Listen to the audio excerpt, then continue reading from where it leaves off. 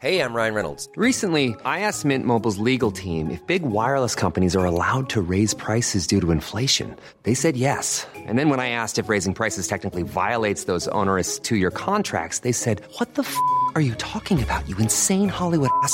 So to recap, we're cutting the price of Mint Unlimited from $30 a month to just $15 a month. Give it a try at mintmobile.com/switch. $45 up front for 3 months plus taxes and fees. Promo rate for new customers for limited time. Unlimited more than 40 gigabytes per month. Slows full terms at mintmobile.com. Many of us have those stubborn pounds that seem impossible to lose, no matter how good we eat or how hard we work out. My solution is PlushCare. PlushCare is a leading telehealth provider with doctors who are there for you day and night to partner with you in your weight loss journey. They can prescribe FDA-approved weight loss medications like Wegovy and Zepbound for those who qualify. Plus, they accept most insurance plans. To get started, visit plushcare.com/weightloss. That's plushcare.com/weightloss.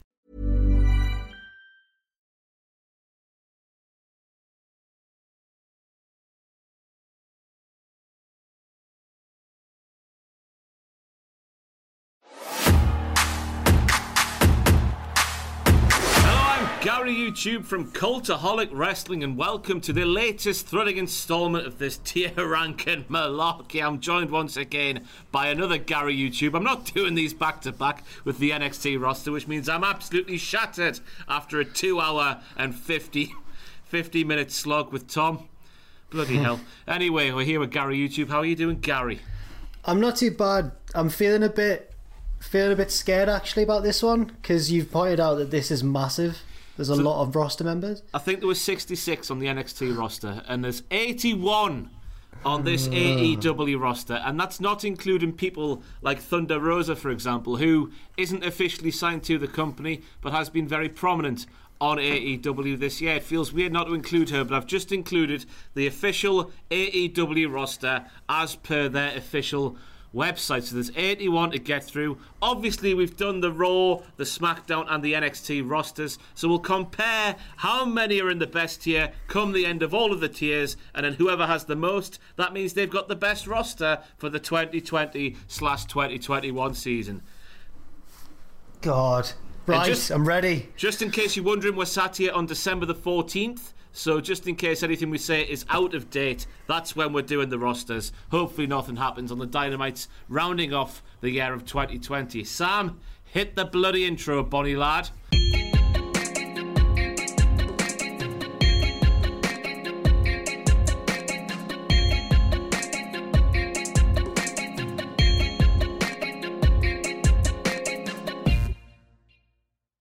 Right then, so just in case you haven't been here before, we have several tiers here to put the 81 members of this roster into, ranging from the best to lovely, alright, just about bearable, and get in the bin. And Jack, we're starting with Adam Hangman Page, who has had one hell of a year, starting off with becoming the tag team champions with that there Kenny Omega bloke.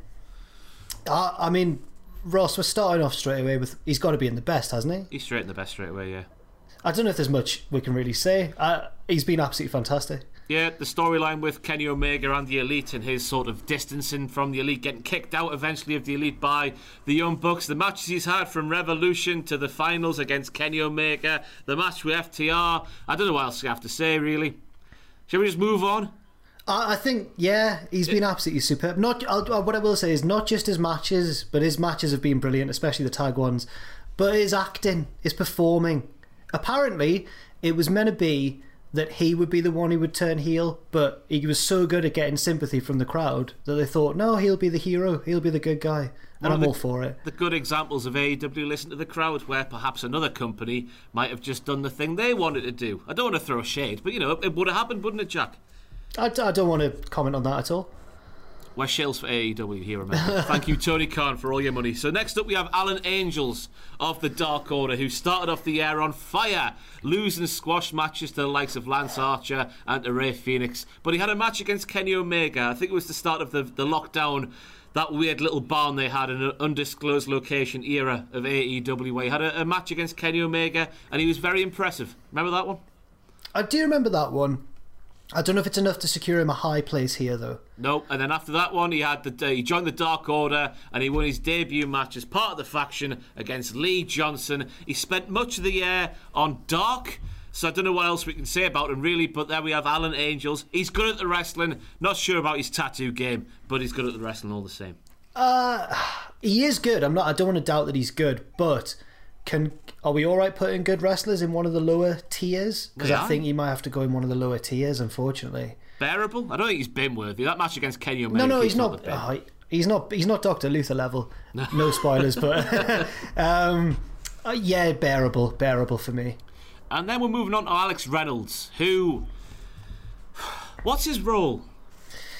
I would compare if the Dark Order or if those two lads were me and you, I feel like you would be John Silver and I'd be in your shadow as Alex Reynolds. I feel like wow, it's meant to be a compliment there. I know, I'm flattered. I feel like Reynolds has been elevated by his partnership with John Silver, so I want to say, even though he's not as hilarious and he's not the one out of the two who grabs the headlines and the memes, but I think he's got to be middle tier for me. All right, in the middle there. What would you say? I mean, that's the thing. Oh, God, I've grabbed Mel instead of him. Sorry, Mel. Oh, God, Mel. I forgot about Bloody Mel. Mel is on the tier list, everybody. She's on the official AEW roster. I know, I'm as shocked as you. But yeah, Alex Reynolds, he's always there. I couldn't name you a single match he's had this calendar year. Nothing sticks out in my mind. What does stick out, though, is the stuff on Being the Elite that I have seen and his sick combos with Johnny Hungy in the matches, the kicks and the German suplexes and all that. I think he is all right. He has a role to fulfill, and he's a specialist in recruitment after all. So we'll stick him in all right. I think sticking him a tier above, what's his name? Just Alan Angels. Sorry, it's been a long day already. A tier above Alan Angels is probably fair, would you say? I think that's right. I don't think we can put him on the same level as Alan Angels because he's been a little bit more present and he's done a little bit more. Anna Jay, the first lady of AEW, made her debut in a loss to Shida on Dynamite. She was then signed soon after that. She then lost the match to Abaddon, and then she was helped backstage by the Dark Order, and then she joined the Dark Order, and since then we've had the stuff with Tay Conti, sort of teasing Tay Conti potentially joining the Dark Order. They were involved, of course, in the Women's Tag Team Tournament. They beat the team of Nyla Rose and Ariane Andrew Cameron. Oh, Cameron. Remember that one? And then they got. I remember it. Is she on this list or not? No, she's not on this list. Right. Owen brings her up all the time to me because apparently in my Graded when she appeared, apparently on that episode of Graded, I went very scouse. According to Owen, who's an expert in such matters, apparently I went, and bloody hell, it's Cameron. I was just so surprised that I forgot which region that I'm from, apparently. She does have that effect on people. That's how shattering and monumental Cameron is at the wrestling. To be fair, she wasn't that bad. She only had one match. What am I speaking about? Move on, Ross. But semi-finals, the team of Tay Conti and Anna Jay got to in the tournament before getting knocked out by the eventual winners of Ivelisse and Diamante. And then since then, we've had a women's title match for Anna Jay once again against Shida, which of course she lost. But again, I think similar level to Alex Reynolds rather than Alan Angels, I'd say. I was going to say all right tier as well because I feel like there's a lot of promise there as well. I was really impressed with her title match. Not so much what she did in the match, but she's really good at she's a really good actress. She's good at reacting to the situation and what's going on. She seemed like the underdog, and she's got that whole conflict going on with Tay Conti where she's trying to turn her heel as well. So I think all right tier is fair for Anna Jay.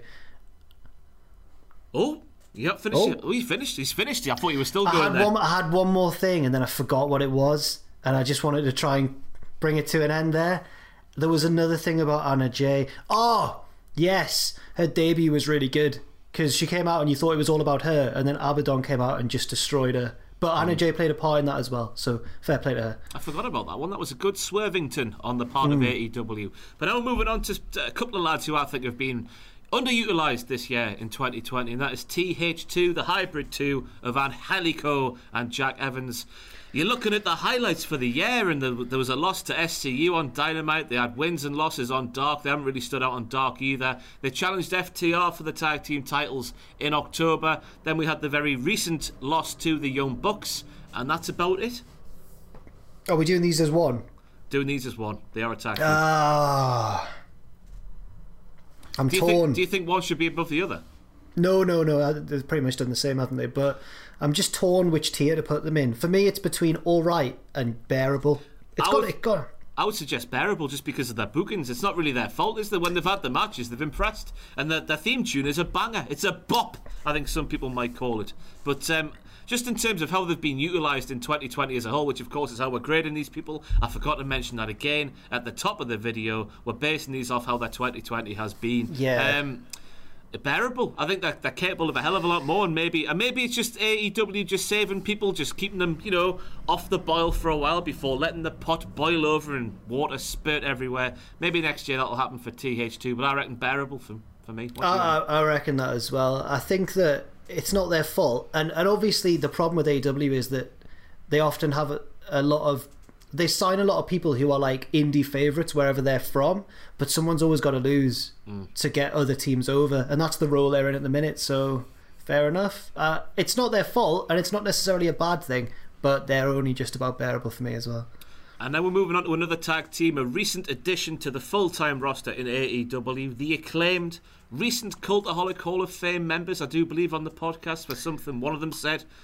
Some sort of sick burn, I can't remember what it was off the top of my head, but they debuted on Dark all the way back in June with a loss to the Jurassic Express, and then I've just got written down big things to come, surely, because on Dark I know they cut the what's the word I'm looking for, Jack? What do the YouTubers do? Diss tracks. They spit some bars in the form of diss tracks to their opponents and whatnot. I saw they were on Britt Baker's waiting room segment thing, impressing there once again, but I don't think they've done the wrestling all too much to be ranked any higher than just about bearable matches because they've just arrived on the scene.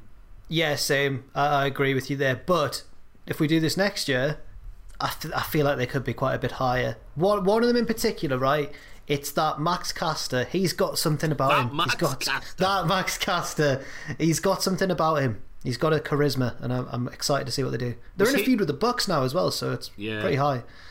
Was he one of the sisters of Bobby Lashley on Raw? You see that on Reddit? It recently got revealed on Reddit or Twitter, yeah. Unbelievable scenes. Anyway, moving on to Tay Conti, who we spoke about earlier on with her relationship with Anna Jay. Is she going to be a part of the Dark Order? Is she not? No, she wasn't, it turns out. But she had no matches in NXT at the start of the year. She was released by WWE in April. Then she rocked up in AEW as part of the Women's Tag Team Tournament, getting it to the semi-finals. I found out, by the way, in my research, the tag team of Judosaurus is a thing. Judo and Saurus. So Judo, Luchasaurus. The Judo half is Tay Conti, and the Saurus part is Luchasaurus, and they defeated Chris Bay and Ray Lynn, the team called Bay Cray.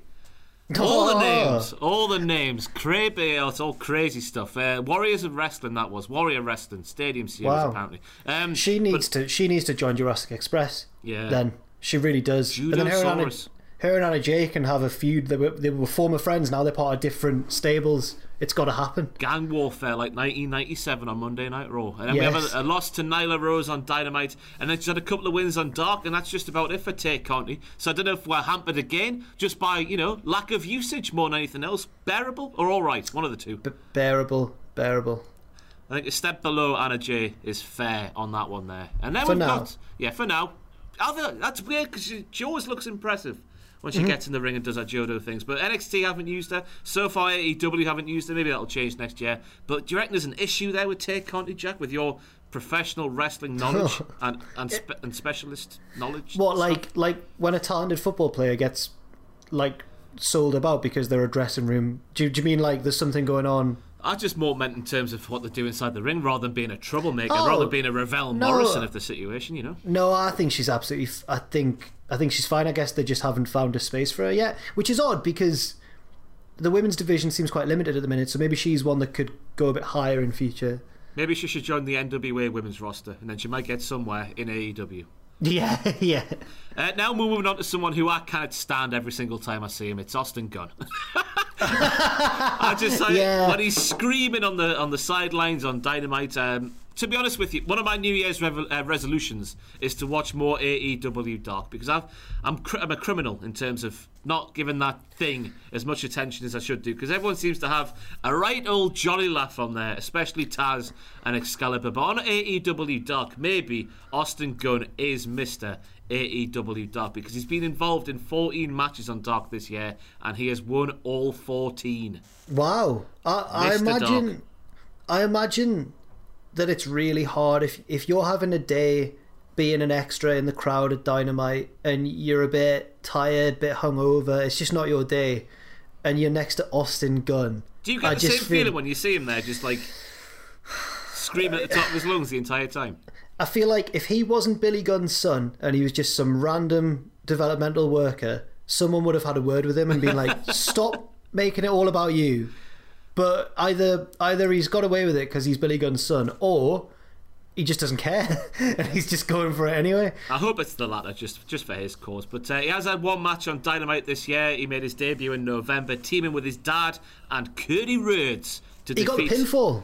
He did, aye. He defeated 10, Silver and Cabana of the Dark Order. Where do we go for Austin Gunn here? Because obviously a lot of his stuff has been on Dark.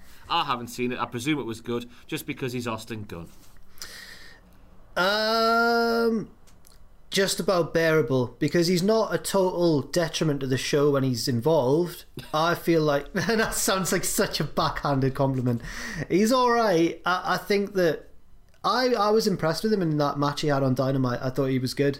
Very baby face. Yeah. Such a baby face. But you could also see him being a proper annoying heel as well. Just the way. Yes. Proper frat boy. Is that the right phrase? You know what I mean? I think I get frat boy vibes from him, certainly. I think bearable for me, for Austin. That's fair. And then we're moving on to Hikaru Shida, who will be a controversial placing in this year tier ranking because, she is AEW Women's World Champion. She's been that for a while now. But I find myself not caring at all during her matches. Do you find something similar happening? You know what? I thought that I was going to be the one undervaluing her here, and you were going to be the one saying, no, she's not that bad. But she's not bad. She's a fantastic wrestler. I enjoy her matches, but I just don't find myself getting invested at all. No, I agree. Maybe part of it is the fact that people like Riho can't wrestle in AEW at the minute with the travel restrictions, maybe, and she's got not that many fresh opponents to have matches with. She's had loads of matches with Nyla Rose, for example, but something about her that I just also can't care about. And it's not the fact that she's English as her second language and she's quite limited in her promos. It's nothing to do with that. It's not that. Right, exactly. And they keep Shida's promos quite simple and she delivers them fine.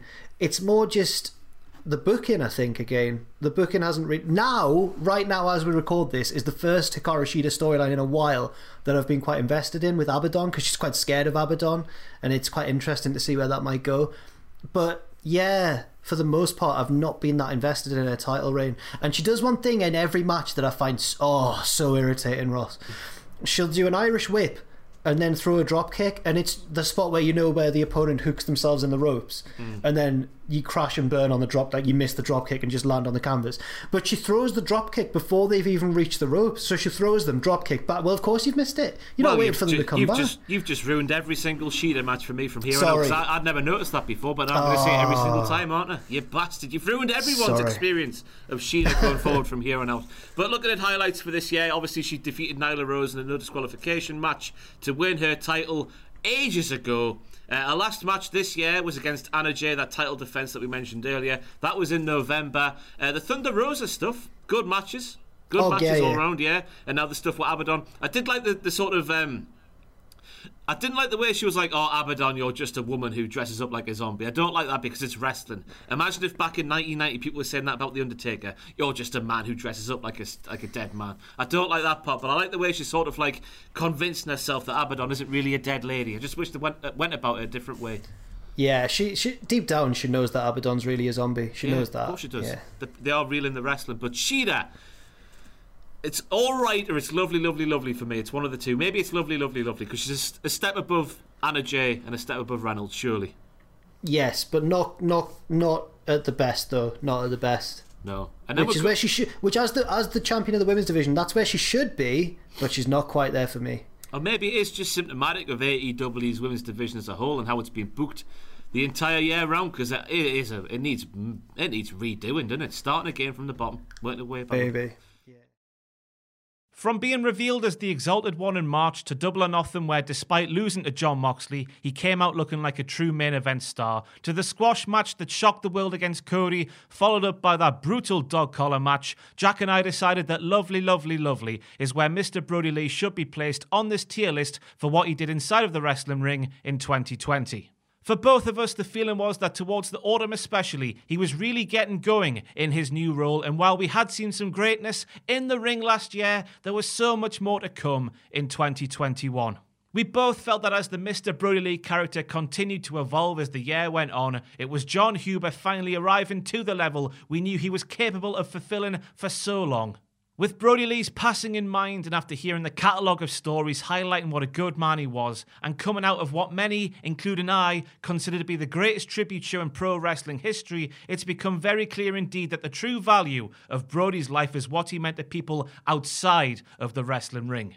Whether they be his fellow wrestlers or fans, or most importantly his family at home, as a husband, a father, a friend, a mentor, a Huber boy, the right stuff, a roughneck, a follower, a bludgeoner, or an exalted one. While you will see Jon Huber in lovely, lovely, lovely for the rest of this video for what he did in the ring during 2020, ignore that, will you? Because it's what he did outside of the ring that meant so much more to everyone who crossed paths with him, and means that he's above and beyond the best tier in any walk of life. From all of us here at Cultaholic, rest in power, Big Rig. Arn Anderson, where are we going for Arn? Oh, we did managers as well. Oh, yes. Arn, for me, is either alright or lovely, lovely, lovely. Maybe lovely, lovely, lovely. I think he's done a good job. That's the thing as well. In this tier rank, before people start burning their pitchforks or whatever and throwing them in our direction, context is key. I know I can see Arn Anderson above, Alex Reynolds and Anna Jay in this table. Context is key. Remember that much. It is just 2020. We're not saying that Arn's second tier throughout his whole career. I really want to know what Arn whispers to Cody when they make their entrance, when he's behind the clipboard, because I reckon he tries to pop him. He tries to make him chuckle away, and Cody never does. So I really want to know what they say to each other. I'll suck your cock, Cody. Yes, something like that. Yeah. Made him sound like Paul Bear all of a sudden. But I tell you what, I reckon Arn is fully deserving of lovely, lovely, lovely, just for that promo he had off. The promo off he had with Jake the Snake Roberts. That made me want to see Jake the Snake versus Arn Anderson in 2020. He out-promoed Jake. Unbelievable scenes. One of the best promos ever, and Arn out-promoed him. Fantastic. Brandon Cutler has had one match on Dynamite, which was the TNT title #1 contendership Battle Royal back in May. Apart from that, he's had the big storyline with Peter Avalon on Dark, the race to the bottom.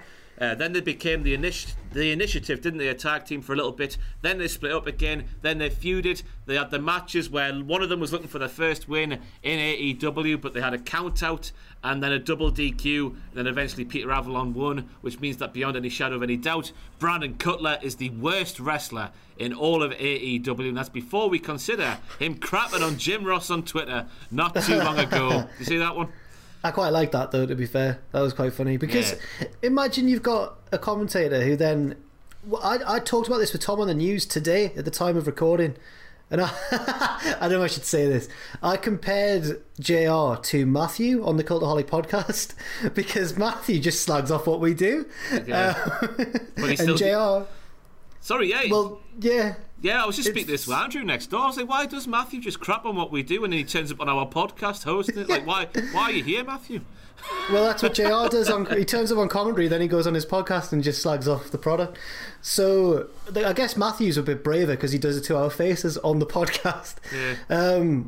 But I quite like that from Brandon. Don't know if it's good enough for him to escape bottom tier, though. It's one of the bottom two, and I don't know which one. Yeah, but since becoming undoubtedly the worst wrestler in all of AEW by losing to Peter Avalon, Brandon Cutler has won 8 straight matches on Dark. Oh. So then, it's either bin or it's bearable. I don't think he's bin. He's all right. No, he's a good wrestler, isn't he? Yeah. We'll go bearable. But then again, he's only had one match on Dynamite this year, so who knows? It was bearable. It was a bearable performance. Do you watch Dark every week? Not every week, no. I should, but there's just so much wrestling. Yeah, that's what I mean. When we go home, I try to get away from wrestling, mate. I don't know about you. Exactly, yeah. Although I did find myself watching Triple Mania the other night. I've not seen that yet. What a wacky show that was. Spider-Man was there. I've seen the 2 lads going through the tables. The 2 old fellas. What's the crap with Wolfpack Sting? Is it Chessman? Oh, Chessman, yeah. Chessman and... Is that Wolfpack Sting, fella? I don't know if he's Wolfpack Sting. He's got the He similar looks face like paint, him. hasn't he? Oh yeah. He looks and he hit poor Hugo Savinovich with a guitar for you no don't do that to reason. Hugo, do you? Hugo bladed. Anyway, from Hugo Savinovich to a similar-sized unit in Brian Cage, who debuted at Double or Nothing back in May. Obviously, the surprise final entrant in the Casino Ladder match. He did well in that one, didn't he? He won the bloody thing. He was then given the FTW Championship by Taz. Why? We still aren't quite sure, as we're sat here in December. What do you reckon of the FTW Championship so far? I can take or leave it, but it's starting to get mentioned, isn't it? Taz wants to legitimize it. Cody doesn't. Give it the respect. Yeah, give it the respect it deserves, absolutely. But for me, I care more about Team Taz and everything else they do than I do that belt. I like the concept. It just needs to be, I don't know, solidified more as an actual thing rather than just, I've got this belt and you can't really win it off me, but then you can in certain... Yeah. Then we have the rivalry, obviously, with Jon Moxley. With Taz throwing in the towel, keeping Brian Cage strong at Fight for the Fallen. Then we had impressive moments in Dark. I remember a match he had with Matt Sydal, I think it was, and Matt jumping off the middle rope. And then Brian Cage catching him, his head there in a suplex, and then they went and did a suplex. It was amazing. Do you remember that one? I do. I can't imagine what it's like being that strong. Yeah. But he's agile too. He's got everything, hasn't he? The total package, Brian Cage. Eat that one, Lex Luger. Then he obviously the stuff for Will Hobbs towards the end of the year. He had a match for the FTW title against Big Willie, which he won obviously, and then Powerhouse Hobbs joined Team Taz. So there's Brian Cage's first few months in AEW. I want to see more. I'm obviously impressed with what he does in the ring, but with him just stood there on the periphery of Team Taz and just going like, yeah, who better at the end? I want to see more. Yeah, I do as well. So are you thinking all right or lovely, lovely, lovely? I reckon all right at this stage because I reckon there's a bit more to come from Brian Cage. I don't know if he's a good promo. I assume he can speak more than just who better every single time. Go on then. Yeah, all right. Stick him in. I was going to say lovely, lovely, lovely, but you've made a good case there. Why would you stick him in lovely, lovely, lovely? Let's hear the opposite side. Just whenever he has a match, I think, well, something crazy is going to happen because he's capable of outrageous things. But it doesn't always happen. But I get that feeling every time he's about to have a match. We'll leave him in all right. Is he? Oh no, I've put him on the same level as Alex Reynolds. I cannot do that. He's in lovely, lovely, lovely. No offense to Alex Reynolds. Do we move Reynolds down? We've got to do it, haven't we? Anna Jay down as well. No. She's had a standout match, to be fair. I don't think Alex Reynolds has. Right, so we've sorted that one out. You see, this is how it works in the tier ranking thing. It changes as we go along. That's the beauty of the entire thing. If you stop watching at any point, you're missing out. You've got to watch all 7 hours of this video. Serena Deeb, Jack. Oh, man. She's lovely, lovely, lovely. Virgin on top tier for me. Yes. And it's weird. I thought she was a member of the NWA women's roster full time. I didn't realise that AEW officially signed her a few days after her debut. But that's what happened.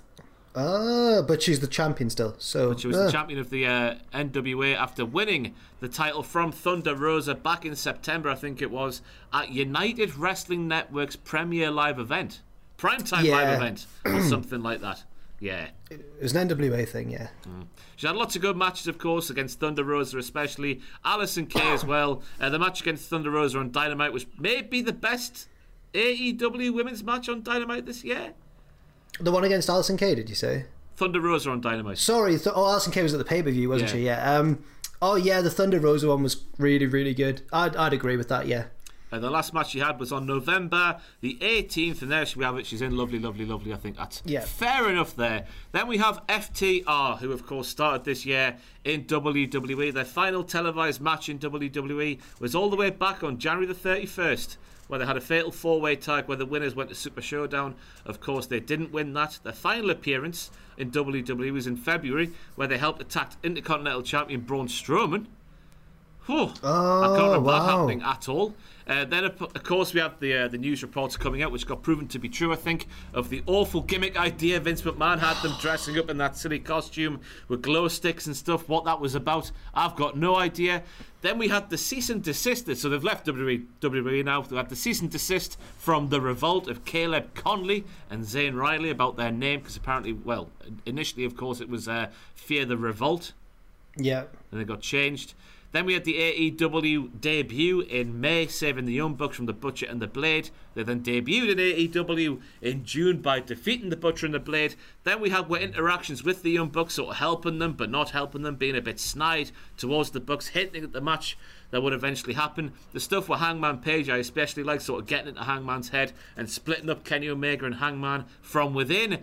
After initially debuting, of course, they then signed their contracts a couple of months later into their debut run. They then attacked the Rock and Roll Express. That was another highlight for me. I've written down there. Defeated Hangman and Omega at All Out. Then they've won a few tag team matches, and then lost the tag team titles to the Bucks at Full Gear in one hell of a match. Whew, that's a busy year. Where are we going for these two? I'm really torn between top tier and second tier, because I feel like they shouldn't have lost the belts. I don't know. I thought they were always going to with the. I don't know if this is just me being too cynical, but the Young Bucks being the position they are backstage, I reckon they put that silly stipulation on it so people might, like me and you, were going to go, oh well, they were never going to lose that match with that stipulation on it. I don't know. I don't know which one, because they're always great. They're always really good in the ring. Like, you expect that from them, but have they been utilised as well as they could have been? Also, there was that weird attempt at a storyline which they quickly switched off, which was the Young Bucks starting to turn heel and then not, and that affected the feud with FTR. Yeah. I don't know if they've been quite as well booked as they could have been. I'll go with that. Lovely all the same, because they did have one of the matches of the year, of course. And I like the relationship they have with Tully, and I like the way they split. I like the way they got in Hangman's head as well. That was another highlight as well. That's true. Maybe they should. I think you're fine. Yeah, I think that thing with the Bucks really did ruin their feud. Well, not ruin it, but hamper it a little bit. Then moving on to someone who is still officially a part of the AEW roster, Emi Sakura. No matches in AEW this year, but that largely because of the pandemic. Instead, she's been appearing for, and you're going to have to pardon my enunciation here potentially, Jack, but Gato Move Pro Wrestling? Is that how it's pronounced? I've heard of Gato Move. They're the ones who have matches in on a gym mat through a window. It's weird. A gym mat through a window? The ring, there's no ring, it's just a gym mat, and then there's also a window above it which they sometimes run around the back of and jump through. Bizarre. Like an 80s action flick or something like that. Whenever I'm preparing wrestlers of the window's very low down, like it looks crap deliberately. So whenever I'm doing wrestlers of the week, I have a little check to see if there's any good matches that I've missed that week. So I'll go on Cage Match or whatever and type in, search by best ranked matches, and people love it. I have to ignore all those silly Gato Move matches because they're always ranked so highly, and then I'll find it and watch it, and I'm like, bollocks, what? I don't get it at all. So it's very, very weird. I'll leave this one up to you, because that's where all of her wrestling just about this year has happened, in Gato Move Pro Wrestling. So is it bin or is it bearable? Well, I don't know what to do, because she's good, but it was in 2019 that I enjoyed her, and to be honest, I've not seen any of her Gato Move matches. I've seen some of Lulu Pencil's matches in Gato Move. Yes, there's a wrestler called Lulu Pencil. I don't know what to do with Emi Sakura. Bearable. Go on, bearable. I'll put her in the bin for you. I know you want to say it. I know you want to say it, but you don't want to say it. So yeah, it's the pandemic's fault in it. And then moving on to Mel. Stupid Gato Move. Oh, Mel can get in the bin. Sorry, Mel. Mel has had a match on Dynamite this year. Bash at the Beach, Chris Statlander and Shida defeat the team of Brandy Rhodes and Mel. Yes, the Nightmare Collective was still a thing in 2020. No. Since then, she's had 3 matches on Dark, and also she's appeared for Cape Championship Wrestling. Oh, fair enough. But Mel can go in the bin. I feel worse for Mel than maybe any other member of the AW roster. Why is that? Because she got brought in as part of the Nightmare Collective, and then the Nightmare Collective got rightly scrapped, and Mel's never been given anything else, really. Yeah, 3 matches on Dark, and that's your lot for this year. And it's weird that maybe they're just waiting for her hair to grow back, because of course the Nightmare Collective shaved it off. No, I think she should keep that look. She look tough and cool, but the Nightmare Collective, man. Oh dear me. Can't wait to put Brandy in the best here, because that's where Brandy has to go. She's the best. Chris Jericho. Oh, he's got to be top tier, hasn't he? Yeah, it's got to be top tier. Yeah, I've enjoyed pretty much everything he's done in AEW, and I've disliked pretty much everything he's done outside of AEW in 2020. Of course, he started this year as AEW World Champion. He dropped the title to Jon Moxley after trying to get Jon Moxley into the Inner Circle with the car and all that malarkey. The car that Jon Moxley nicked because he's a cheeky scamp. Was it the fastest car in the world or something they used to say back in the day? Yeah, something like that, yeah. Inner Circle versus the Elite, which was building initially towards the Blood and Guts match before that was postponed and never heard from again. Instead, we got the Stadium Stampede match, which brought Matt Hardy in, and of course the meme machine that is Chris Jericho rolled on with the "Release the Hounds" thing in his hot tub, where he wore leather pants in his hot tub for reasons. On AEW commentary, of course, he was amazing every single time. Even if, for me, I'm just asking from a pure storyline perspective, Jack the Jobber, within the realms of kayfabe, why did Chris Jericho keep getting invited back to commentary? I can't explain it in kayfabe terms. It's just not because at he's all. good, isn't it? Yeah, I'm glad I'm not the only one. Then we had the stuff with Orange Cassidy, of course, the however long. How many? He keeps saying. How long did it last for, the feud? He kept saying the number. I can't remember what it was in terms of months and weeks and whatever. Oh, did he? I don't actually know. A few months, a good few months of Orange Cassidy feud, culminating with the Mimosa Mayhem match. Even getting the lazy Orange Cassidy, of course, to orchestrate a Home Alone-esque prank with the orange juice from the rafters. Oh, yes. How did Orange Cassidy pull that one off?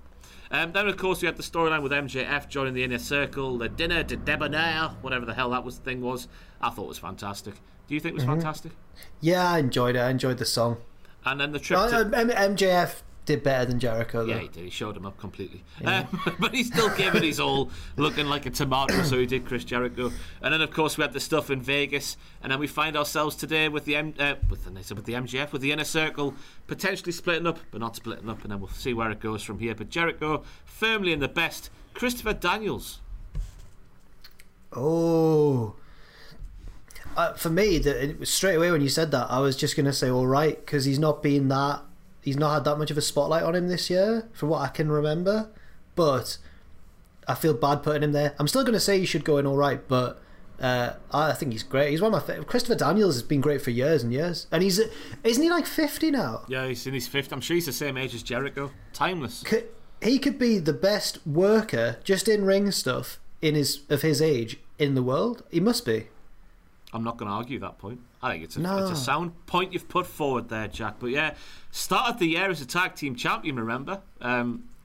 Yes. Before losing him to Hangman and to Kenneth Omega. Dark Order tried to recruit him in large parts of the spring. Didn't quite happen. SCU had matches against FTR. He was in the Battle Royal at All Out. I think...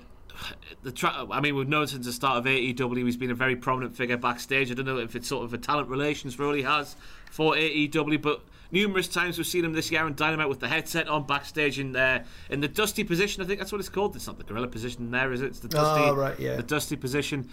So Christopher Daniels, I think all right is fair. I can't name you a good match he had this year, but no doubt there is some. Just the one where they lost the tag belts was really good on the cruise ship. On the cruise ship, that was a good one. That can get all right.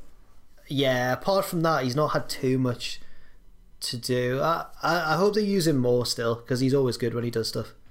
Chuck Taylor and Trent, best friends. Fyter Fest Night 1, they lost to Hangman Page and Kenny Omega for the titles. Then, of course, they became a bit of a second fiddle in the whole Chris Jericho and Orange Cassidy stuff. Then business had started to pick up, once again, as they feuded with Santana and Ortiz, who of course started picking on Trent's mom's car and all that stuff. Then they had the 5-star parking lot brawl fight thing, according to Dave Meltzer. I thought it was very good as well. Trent, just have to mention this, became the inaugural BTE champion. Gator Golf is how he won that title. But then he lost the title to John Silver in a bottle flipping contest. But it's been a very good year for best friends. Maybe not as good as Orange Cassidy, but we'll get onto him later on. But they'll still be lovely. They're always entertaining when they come on. Or is that a bit too high? I think so. No, I don't think that's too high. I think stick them in lovely, yeah. Always entertaining. And the inclusion of Trent's mum as well was fantastic. So I've got to agree. Good T-shirt as well with her on there. Sticking Yeah. is she sticking a finger up or she got a thumbs up? I can't remember which one, but she seems like a lovely woman. Yeah, Sue, the wholesome Sue. Sue. So yeah, we've got them on the same level as FTR there, but I think it's fair, but for different reasons. Yes, It's a I think so. variety show, professional wrestling. Let's not forget about that because I can see the comments going mad right now. Next up, we're going on to Cody Rhodes. Cody Rhodes. I think he's got to be top, surely. So do I. Yeah. He's the tweener of AEW. He tells us that much by coming out the middle rather than the heel tunnel or the face tunnel. Oh, I've never noticed this. Of course he does. Kenny Omega is West Side. No, I know there's a heel and face tunnel. Never even thought that Cody comes out the middle. Oh, he's a tweener. He doesn't care if he likes you or not. He's not a good guy. He's not a bad guy. He's the guy. But Kenny Omega, the AEW before West Sat here on December the 14th, he came out the heel tunnel for the first time. Ooh. New Year's Day.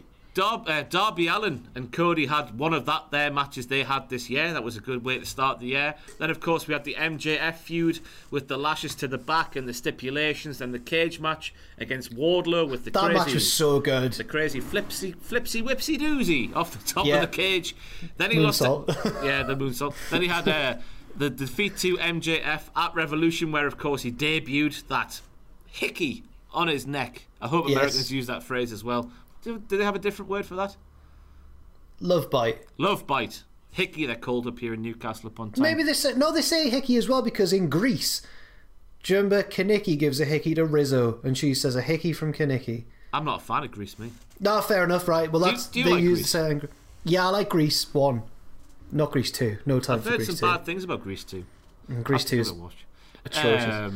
New TNT champion, of course. Cody was the first one. He won that tournament against Lance Archer in the finals. Defends it all the way through in a John Cena United States Open Challenge Open Challenge kind of thing, until eventually we had that squash match against Brody Lee. He goes away for a little bit, comes back with his dark hair, looking like he now resides in Lazy Town, where he went on to defeat Brody Lee in that dog collar match. Then, of course, we had the wars against Team Taz and Powerhouse Hobbs, turning on Cody like he was becoming AEW's version of Sting in WCW. Then we have the stuff with Shaq, which is, we're sat here now. We've just had the last Dynamite we saw. We had Brandy chucking the water on Shaq, so it looks like Shaq is not being used to have a wrestling match against Cody, but he's in fact being used to build up Brandy versus Jade. Oh, hang on. Do you not think Shaq's still going to do something? Cody's moved on. Cody's now with Sting, isn't he? He's forgetting about Shaq. Yeah.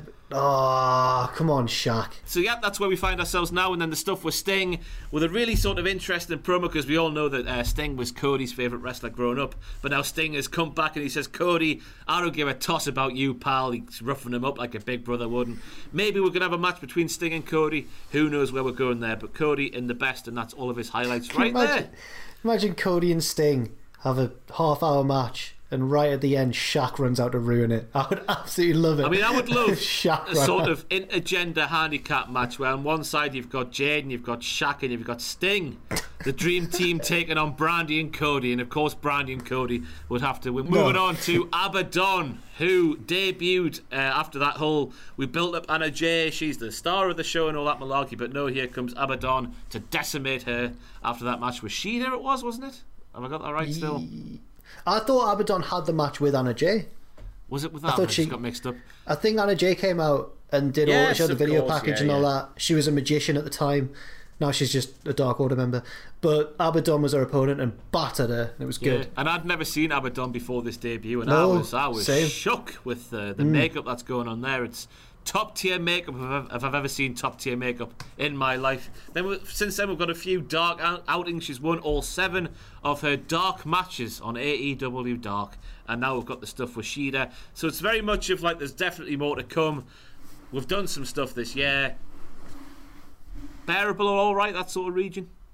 I think all right, because it's going somewhere, the Shida thing, and by the time this goes out, maybe it's all gone wrong and maybe she's been rubbish. But for now, I think all right is the right place for her. Awesome Kong is still on the Oh, AEW what? roster. She's had one match this year in AEW where she defeated Skylar Moore on New Year's Day. That was on Dark. Well, the Dark that was taped, I presume, on New Year's Day. But she's still a part of the roster, so we're here speaking about her. Oh, I don't know what to do with her, though. I don't know where to put her. Bin, gotta be on it. Oh, poor Awesome Kong. Not her fault. It's just No. She's a victim of the circumstances, I guess.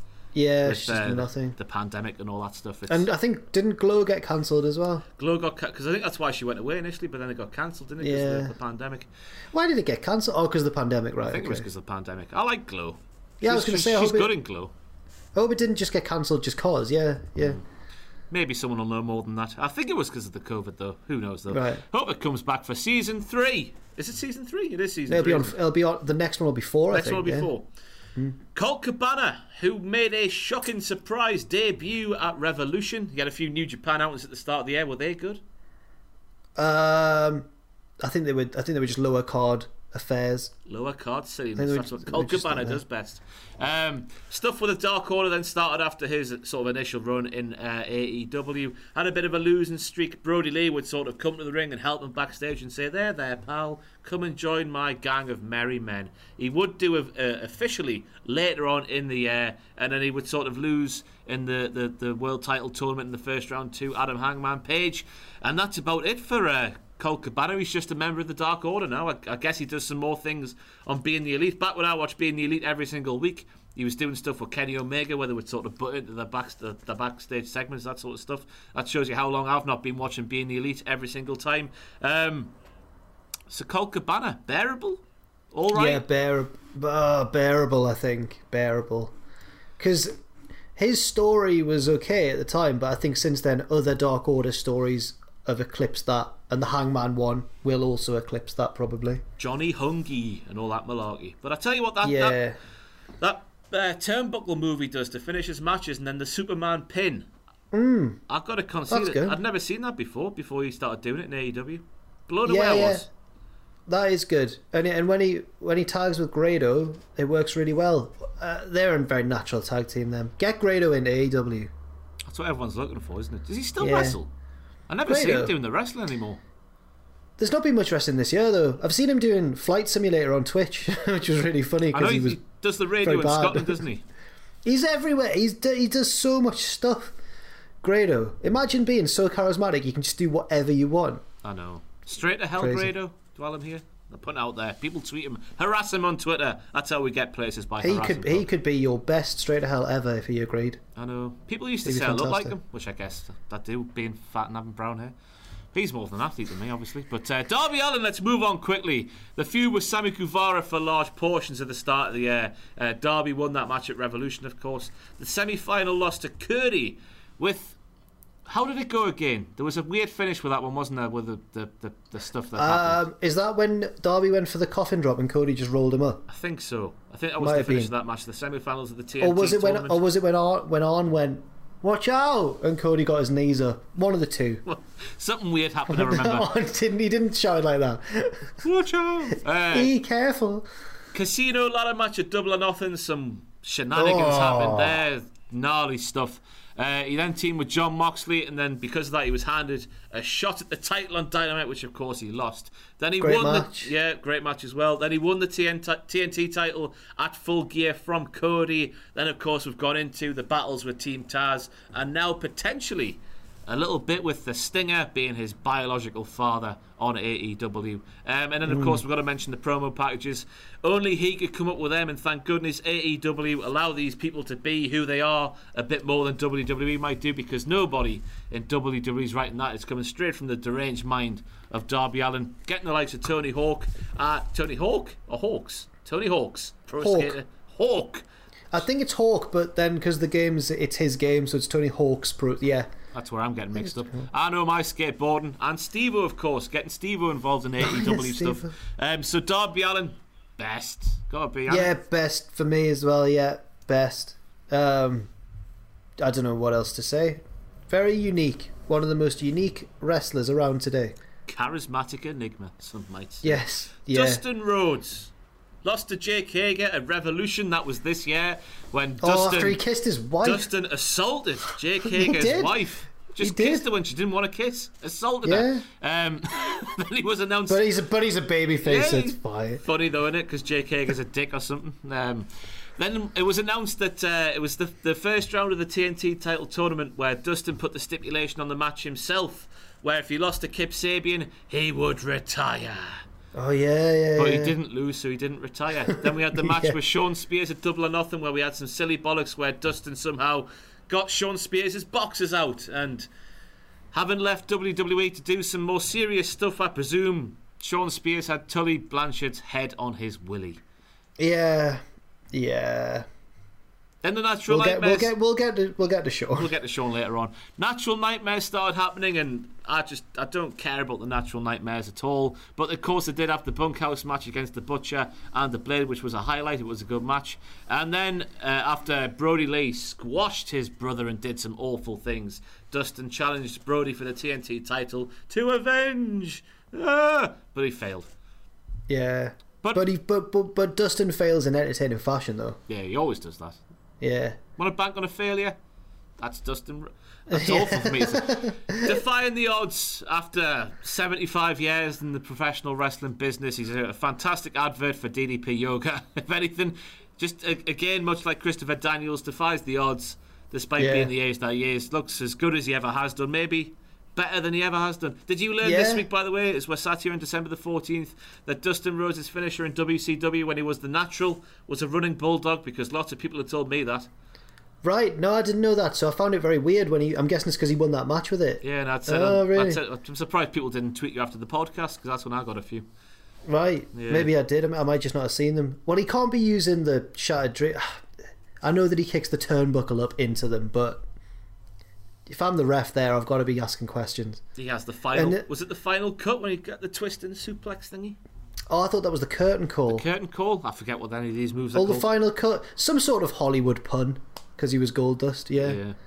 So Dustin Rhodes, it's better than all right, is it? Or is it on a similar level to Daniels? He's done more than Christopher Daniels this year, hasn't he? He has, but...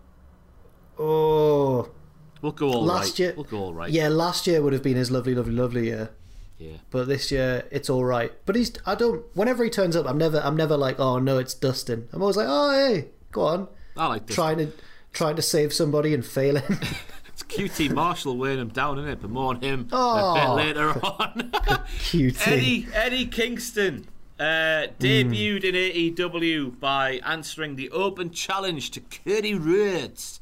Signed a proper contract with AEW a short time after. Then we had the stuff with his family and his best friend Penta and the Butcher and the Blade and Ray Phoenix, but he doesn't care about Ray Phoenix, does he? Then we had the Battle Royal at All Out, where he wasn't officially eliminated or whatever that story was, where he went under the bottom rope and he moaned about that for a while.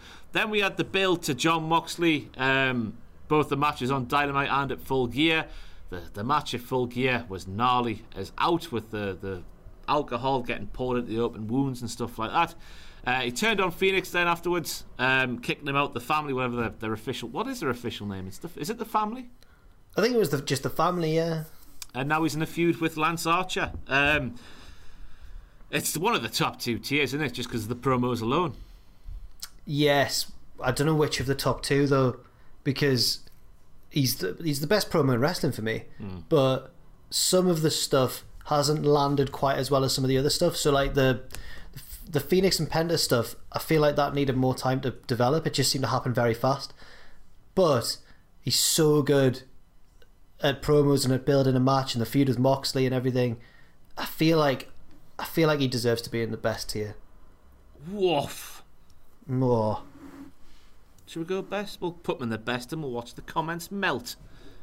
I don't think I think people will be alright with that, you know. Fair enough. Big Swole, we're moving on to now, whose highlight of the year has to be that feud with Britt Baker, where she threw Britt in a bin. And then, I don't know why I said that like that, very radio presenter there. Threw Britt in a bin. And then we had the tooth and nail match in the dentist surgery where Britt had her leg numbed. And I said her numb-legged. Her leg numbed. Apart from that, there was the 3-on-1 handicap match with Penelope and Reba, where she beat those three, but Britt Baker as well, obviously. We had a title match against Shida. I think that was on Dynamite again. And then in the tag team tournament, she tagged with Little Swole. Oh yeah, I forgot about Lil Swole. Lil Is she in this? Is she in this list? Not an official member of the roster, no. Thank God, because I know nothing about Lil Swole. But it's been a fairly decent year for Big Swole. Unspectacular, but Yeah. solid. Yeah, I feel like they should have used her more, actually. So maybe for me, she's only just about bearable. I'll go with that. Maybe is it all right? I enjoyed the Britt Baker stuff, me. Oh, it was quite good. Yeah, people didn't seem to like the match that much, though, did they? Because it opened the show, and people were saying it shouldn't have opened the show. And that show got criticised a lot anyway because of Matt Hardy's fall. So I don't know. All right or bearable? Yeah, go on, all right, then go on. It's Christmas after all, I think. I don't know when this one's going live. Yeah, I don't Evil Uno, whose Twitch and Twitter game maybe outshines his stuff in the wrestling ring here in the year 2020.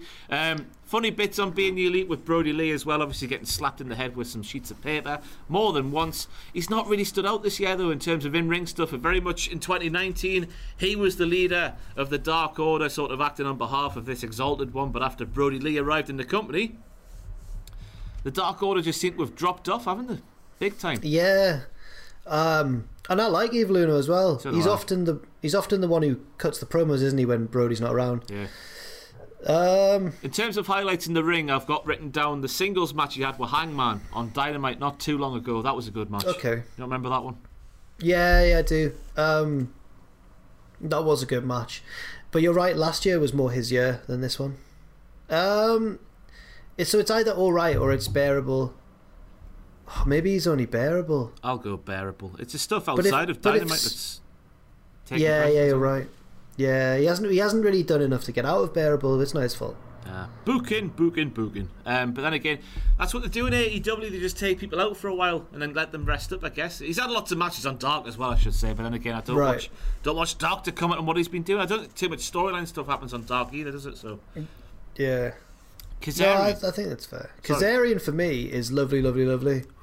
Kazarian has been, I think he's had a bit of a renaissance year. He's been, I find him fantastic.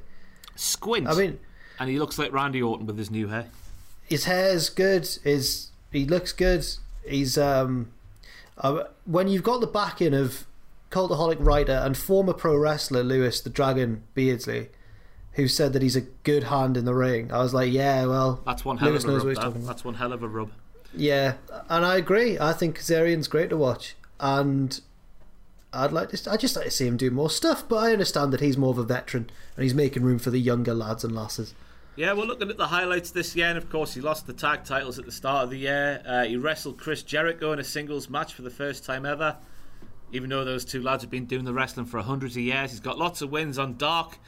As you say, yeah, he never lets you down when he does appear, but the appearances on Dynamite especially have been few and far between this year, which is why I'm surprised to see you say he deserves to go in lovely. It might be a bit of recency bias because a lot of he's been back in the fold very recently with the Jericho match and everything.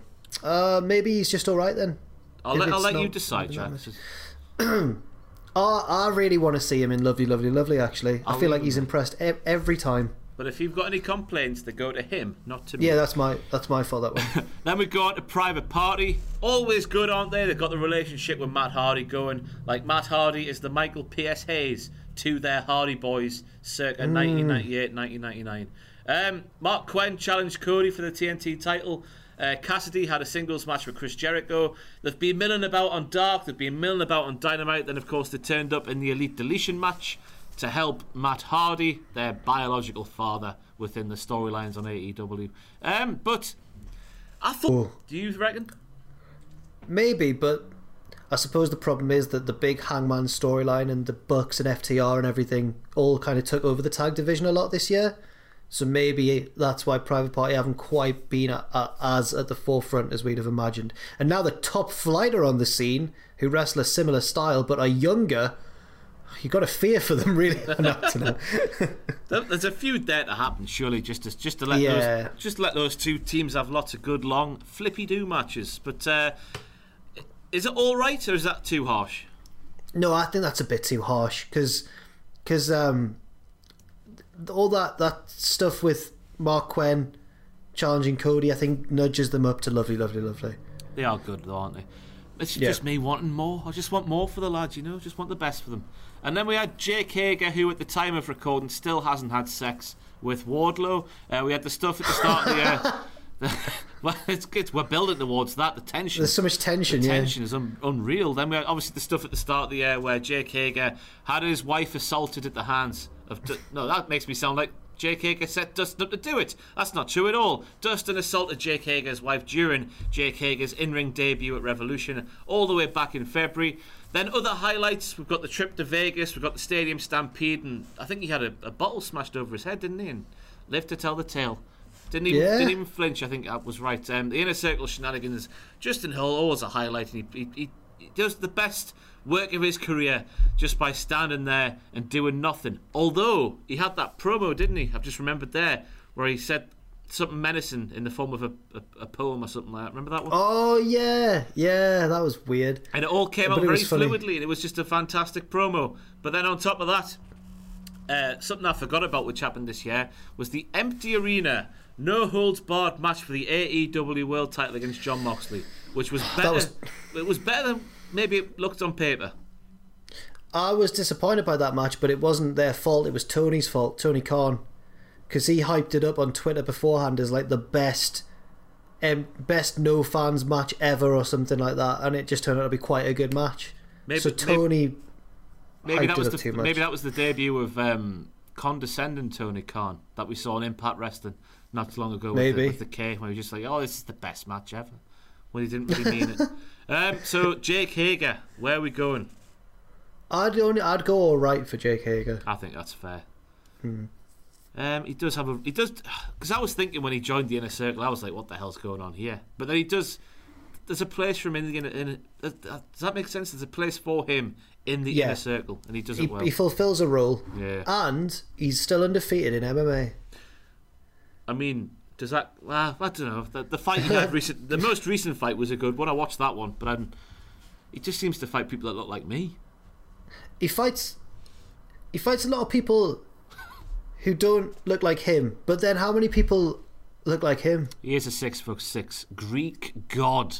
Yeah, that was easy for me to say. But then we move on to Joey Janela, who, in terms of highlights this year, he was in the Casino ladder match. The tag team with Sonny Kiss, where they had some nice promos, driving down the street in a car. They look nice. He's infatuated with Sonny Kiss's arse. He gets bowled over when Sonny Kiss flicks his hips in his direction. Lots of dark matches for Joey Janela this year. He had a match with Gangrel in September, which no doubt about it would have got 12 stars. It ruled 12 times over. He appeared in GCW Warrior Wrestling away from AEW. Bearable for me, though, Joey Janela this year. Yeah, he's not had too much to do this year, on Dynamite at least, which is a shame, because he's part of what he does, though. Darby Allin's kind of got a lot of that covered for now. He does the reckless, crazy stuff, which Joey Janela's made a name off of. So I don't really know what to think of Joey. Hopefully he gets more of a chance to shine next year. But yeah, bearable, I'd agree. And then we're moving on to John Silver, who is a man of meat, a standout on being the elite. That rhymed. He had a match with Hangman on Dynamite. That was very good. Lots more matches on Dark than compared to Dynamite, although he has been coming to the fore more and more over recent weeks and months. So who knows what's in store in 2021. I get the feeling he could be like another sort of Orange Cassidy in the fact that maybe there wasn't too much like high hopes for him heading in when he signed, but now that the crowd are on side with him, he might be allowed to go and flourish and fly away with the Eagles' nest. What do you reckon, John Silver? He also had a great match with Orange Cassidy that we should mention as well. Oh yes, of course. On Full Gear. Yeah. I think he's lovely tier. I'll go there. Even though he's made the... Sorry, I was going to say he's made the very most out of not that much that he's been given, but he's made the very most out of it. Yeah, I was just going to say if we put him any lower, there might have been some sort of hell on in the comments down below. Down votes and everything. And then we go on to Jon Moxley, who did the coolest pregnancy reveal ever I've got written down here. I was pretty tired when I made these notes. The coolest pregnancy reveal ever, just by dropping it in there during that promo on Dynamite. Nelly joined the Inner Circle. Well, I say that he had them playing like fools, didn't he? Then with the car and whatnot, just took the car, smashed a bottle of champagne over Chris Jericho, kind of, I guess, or was it the other way around? can't remember, but it was a good feud. The bottle smash before it made impact, I think. Yes. He defeated Pac to become number one contender for the title at Revolution. Then, of course, he would win at Revolution the match against Hager. We've mentioned Brody Lee at Double or Nothing, Brian Cage at Fight for the Fallen, Darby Allin on Dynamite. These are the notable title defences. Then, of course, we had the big old MJF feud with Dictator John and all that stuff. Eddie Kingston, we had 2 matches, Lance Archer, and finally against Kenneth Omega, where he lost. He lost thanks to a microphone and Donathan Callis. Yes. I think Moxley's obviously got to be in the top tier, surely. Yes, he does. I would agree with that. Yeah. I wish he was my friend. It's very cool. You wish you could go to the library and take some cocaine and read some books? No, that's in his past though, isn't it? I can't believe you mentioned it. Was on Renee's podcast not long ago. Oh yeah, I'd never told you this, Renee, but I'm here on my podcast, or here on your podcast. I used to go to the library and bash some cocaine and read some books. I mean, he was so hungry for knowledge and other things. I wouldn't imagine too much info would stick when you're in that sort of state, though, would you? Penelope Ford. I can't say the word Penelope. I can now, but when I really concentrate. But I always just say Penelope, thanks to Booker T. Yeah. What a fantastic pronunciation of that word. Yeah. What did she do? She stepped in, didn't she? Was it Statlander that got injured? Or who was it who got injured? She stepped in for it. Yes. Britt Baker hurt her leg, I think it was, and then Penelope stepped in to face Chris Statlander at Double or Nothing. That was it. Yes. And she did well. She did do well. Surely there's more things to come for Penelope in 2021. Because in 2020, most of her stuff has been on Dark. We had that match there against Chris Statlander that we've mentioned. She faced Shida at Fyter Fest, which is a match I've completely forgot that happened. Then she announced that she and Kip Sabian were getting married, teasing the best man. She had a couple of 4-ways on Dynamite at the early parts of the year, but it's been a simmerer of a year for Penelope. I think she deserves to go in all right, you know. I think she does. When she wrestles, she's always impressive, I guess. Yeah, she's always impressive, and big things are to come, because I can't wait for that wedding angle.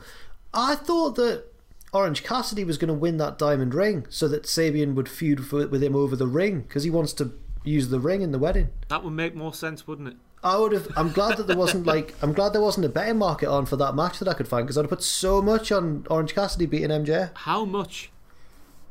Oh, upwards of £6. Bloody hell! The odds you would have got on that would have made him 30 or 40 quid. You would have taken home there. I'd have been out of here. God, I'd have been in Los Angeles. Jungle Boy we're moving on to now, who this time last year was lasting 10 minutes with Chris Jericho in matches, and you're thinking, bloody hell, we've got another main eventer on the cusp of greatness here in December of 2019. But now, as we're sat here in December of 2020, it hasn't really happened, has it? No, Jungle Boy's not had as much to do, and I don't know why. I thought this would be the year of Jungle Boy. They're just saving him. I think that's my own explanation, because he is 12 years old after all, and he is fantastic at the professional wrestling. But in terms of highlights, he got his first win in AEW on an episode of Dark in January. Then, of course, he lost to MJF in a match at Double or Nothing. He had a good match. Yep, good match there. He had another good match against Cody for the TNT title on Dynamite. Yeah. What are you going to say? I'm just realising now that he has actually had quite a good start. First half of the year he had some big matches. At All Out, himself and Luchasaurus lost to the Young Bucks. The World Title Eliminator out in the first round to Wardlow. And then there's just been lots of matches for Jurassic Express on Dark, and that's, I guess, where they're sort of like, oh, maybe he hasn't done as much as you might have thought this time last year, because a lot of it's been on Dark.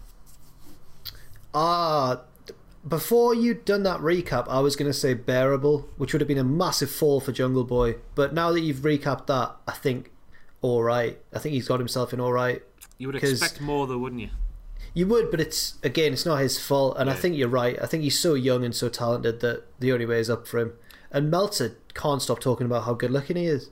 Really? Meltzer loves to mention...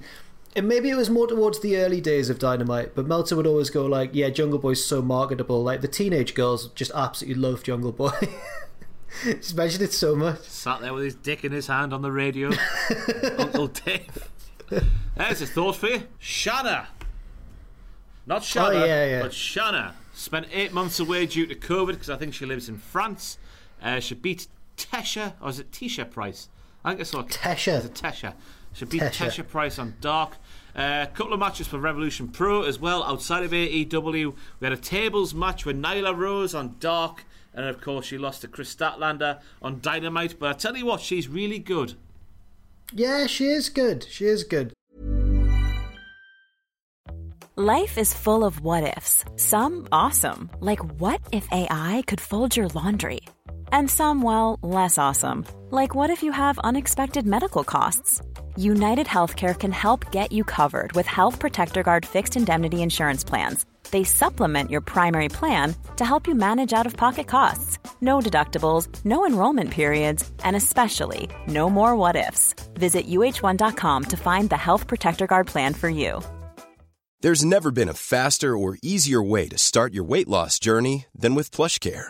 PlushCare accepts most insurance plans and gives you online access to board-certified physicians who can prescribe FDA-approved weight loss medications like Wegovy and Zepbound for those who qualify. Take charge of your health and speak with a board-certified physician about a weight loss plan that's right for you. Get started today at plushcare.com/weight loss. That's plushcare.com/weight loss. plushcare.com/weight loss. Life is full of awesome what-ifs, and some not so much, like unexpected medical costs. That's why United Healthcare provides Health Protector Guard fixed indemnity insurance plans to supplement your primary plan and help manage out-of-pocket costs. Learn more at uh1.com. But I don't know if I can justify putting another high. No. Bearable or all right? I think that's the region we're looking at here. Who's in all right? Anna Jay, Maybe Daniels, Abaddon, Dustin, Big Swole, Jake Hager. I think she's below that, isn't she? I think, yeah, she's bearable, which is a shame, because she is good. Bloody COVID getting in the way, travelling and whatnot. And then we have a guy who I'm just going to put in the best straight away, because it's one, Kenneth Omega. Yeah. Would you like to wax lyrical about Kenneth Omega while I sat here now?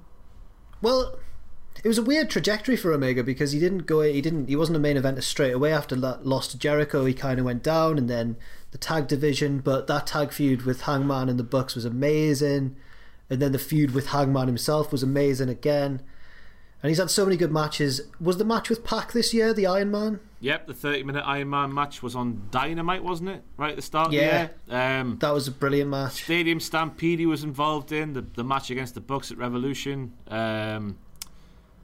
Winter is Coming, of course, the big title match where he won the title, the stuff with Don Callis and Impact. It looks like he's going to win a lot of titles for a lot of promotions as a belt collector kind of gimmick, like he did with the comic books in his youth. What an inspirational babyface he is. But yeah, Kenny's in the best, isn't he? I don't think we need to say him. The match, FTR, All Out as well, I guess we've got to mention there as well. And his commentary appearances as well. I like them. Yeah, I prefer his commentary to his promos, actually. Same. Where he's a bit calmer.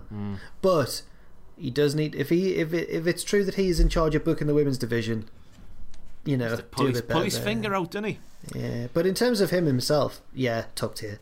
Taz filled in for Big Dick Tony Schiavone at the start of the year, and he really added to the commentary team, because out of everybody in the world of professional wrestling, nobody explains why moves happen and what the damage moves do to people's bodies and stuff like that. And Taz does that all the time. That's the main thing I like about Taz's commentary. Not just the fact that him and Excalibur take the piss on Dark. No.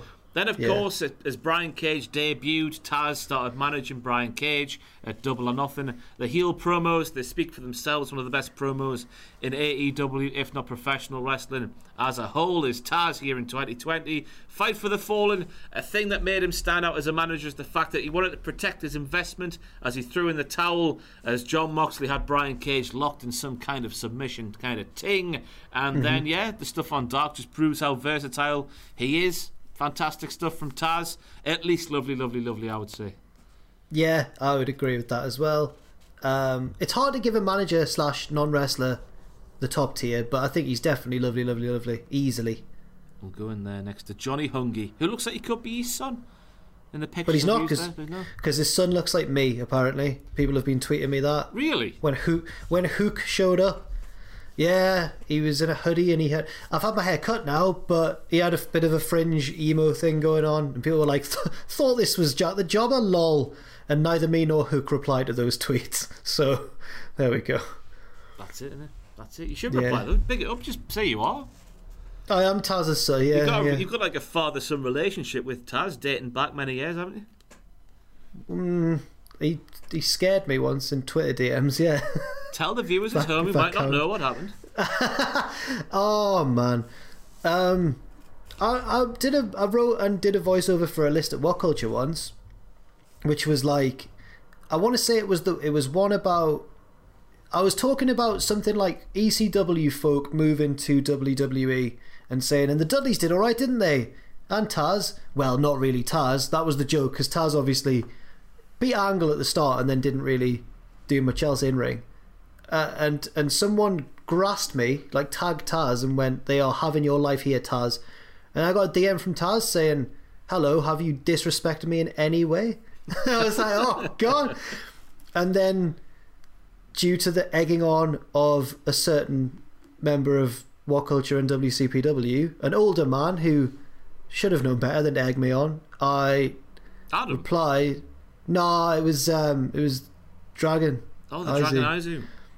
I went to, gave it back to Taz, and because of that, somehow, because I was so fearless, Taz respected that and went, "Oh, just joking, brother, good stuff. We're really getting one over on the marks outside of the DMs, aren't we?" And I was like, yeah. And then the next time Taz got in touch was to ask for contact info of someone else that I knew. And I was just kind of a middleman. And since then, me and Taz have had no issues. I've never really spoken to him again, but hopefully I'm now allowed to set foot in Brooklyn without being immediately choked out. Yeah, scary. That was scary, that. Just got to watch out for Hook now, haven't you? I do. I was a younger man, Ross. I was more reckless back then. I would never do that these days. I'd just apologise immediately. Kip Sabian, your close personal friend, of course. You said hello in Las Vegas when we went last year. Oh yeah, I did. Yeah, I've met him a few times, and he's a nice man. But also I hate him in a way. Why? Because he's good looking. Very, very attractive man. Yeah, it's annoying. Feuded with Joey Janela at the start of the year, which of course had real life implications because Penelope used to date Joey Janela. Now she's engaged to Kip Sabian. Oh, big hot stuff here. What the hell am I doing here? He lost to Dustin Rhodes in the first round of the TNT tournament, but of course he was always going to do that with the retirement stipulation Dustin put on that match. Then of course we have the stuff with Penelope and Miro, which I'm not a fan of at all. The feud with the best friends doesn't out for me. I know it's funny because it's wrestling and like, oh no, his gaming machine got broke by a man falling on it, but it's a bit naff. Yeah, it's not. I don't know if it's not really done it for me. But the wedding angle gives me hope, Ross. Because if anything can reignite Kip Sabian's AEW career, then it's this big wedding angle. I hope he has all the tropes of every single professional Western. Oh, Kane should come. A priest should get tombstoned. Eric Bischoff revealing all of them. Get all the tropes. Yeah. So I think it's just about bearable, but I've still got hope for Kip. I think the good stuff's going to come. I still think he's highly rated backstage, surely, just by the way he's used it. Lance Archer, who turns on Jake the Snake Roberts, by the way. I'll never forget that. One of my most abiding memories of the year 2020 is Jake the Snake cutting that promo on Dynamite, where he admitted that just watching Lance Archer beat up men turned him on in a sexual manner, and that's why he's the manager of Lance Archer, just to get near Lance Archer. Another one is the fact that he did a moonsault off the top rope to Cody Rhodes. Now, I once went back and watched the early TNA pay-per-views, like 2004, like not the weekly pay-per-views, when they first got on proper monthly pay-per-views, and he was known then as Dallas, I believe. And I remember being shocked at how agile he was. And then when I learned that Dallas was Lance Archer, I was like, oh, it makes so much sense. Because he can do some freakish things for a man of his size. And do you think he's got the best look in AEW? One of the best looks? He's up there, but the best look for me is always going to be the Butcher. Imagine walking into a pub and seeing the Butcher sat at the bar. You'd go nowhere near him, would you? You'd stay well away. But the squash matches have been the name of the game by and large for Lance Archer here in 2020. Throwing men everywhere. That guy went through the ceiling. He got put in a bin. That poor strawberry blonde looking fella. What was he? I don't know who it was. Do you know who it was? No, I don't know who it was. Poor random man. The TNT title tournament got all the way to the finals, of course, before losing to Cody after Mike Tyson, I think, forgot his cue and the referees had to come out and fill the blanks for him. But Mike Tyson was supposed to stop Jake the Snake Roberts from interfering on Lance Archer's behalf. He won the Casino Battle Royal, of course, did Lance Archer, but he failed to win in a no DQ match. He failed to win the title, of course, in a no DQ match against Jon Moxley. Then, of course, we've got the Eddie Kingston feud now, where there's been a kind of a face turn. Yeah, which is fine. I think that's fine. It is I think fun, he's good as a... fun just watching him throw men about, isn't it? That's why I think he's lovely. I'd agree with that. Tier. Yeah. I know he's been losing all the matches that actually matter, but, people look really good when they beat him because he's terrifying. Luchasaurus, who, again, just like Jungle Boy, if you were to say start of this year, he'd have done these things, you'd have gone, really? Are you sure? He lost his last match on Dynamite, by the way, was in September. Oh, September. Second fiddle in the MJF/Jungle Boy feud stuff with Wardlow. He was in the Casino ladder match, of course, which I'd completely forgotten about until I'd done the research for this here tier video. The Lumberjack match against Wardlow, I should have said, of course, that was the big match they had. All Out, the tag match against the Young Bucks, and he's been winning most of his matches on Dark, and that's just about it for Luchasaurus. He had a singles match against Mr. Bailey. Aaron Solo, I think he's still Mr. Bailey. Yeah, I think they're engaged. Oh man, are we really going to put Luchasaurus in bearable? Because it's looking that way, which is weird. Cause... if we've put Jungle Boy in all right, I think we want to put Luchasaurus in bearable, haven't we? No, because Jungle Boy had those singles matches with Jericho and Cody. That's what I mean. He's at least a tier above Luchasaurus. Oh, sorry. Yes, absolutely, 100%. Yeah. So there we have it. Luchasaurus and just about bearable. Jen. That's crazy. Jen just did something disastrous to her own I can't believe you've done this. She felt a great disturbance in the force. I can't. That's awful. Really bad. Accents really are bad hard. Accent. Luther. Oh, put him in the bin. He's in the bin. The first man in the bin is Luther. He defeated... No. Oh wait, who else is in the... Oh, Mel's in the bin. Mel's in the bin, Awesome Kong's in the bin, and Emi Sakura is also in the bin. Wow, we just hate women, it turns out. Bloody hell. Yeah, that's us, yeah. But no, that's symptomatic of AEW's use of the women's division and the coronavirus, of course. That's why those three are in the bin. Luther defeated Sonny Kiss and John Cruz in singles matches. John Cruz? Nice. No John Cruz? Yeah, he's in Mission Impossible. That's him. Then, of course, he started the tag team Chaos Project with Serpentico and maybe David Arquette. I had no idea until doing the Straight to Hell with David Arquette that there was a big rumour on Reddit that Serpentico is David Arquette, but it's clearly not. David might have learned he might have been down the trampoline park a lot. Just two different looking men, aren't they? Yeah. Chris Jericho anniversary match is the other big highlight. This match was brilliant. The team of Jake Hager and Jericho taking on Chaos Project. Main event, and of course, Luther in the main event.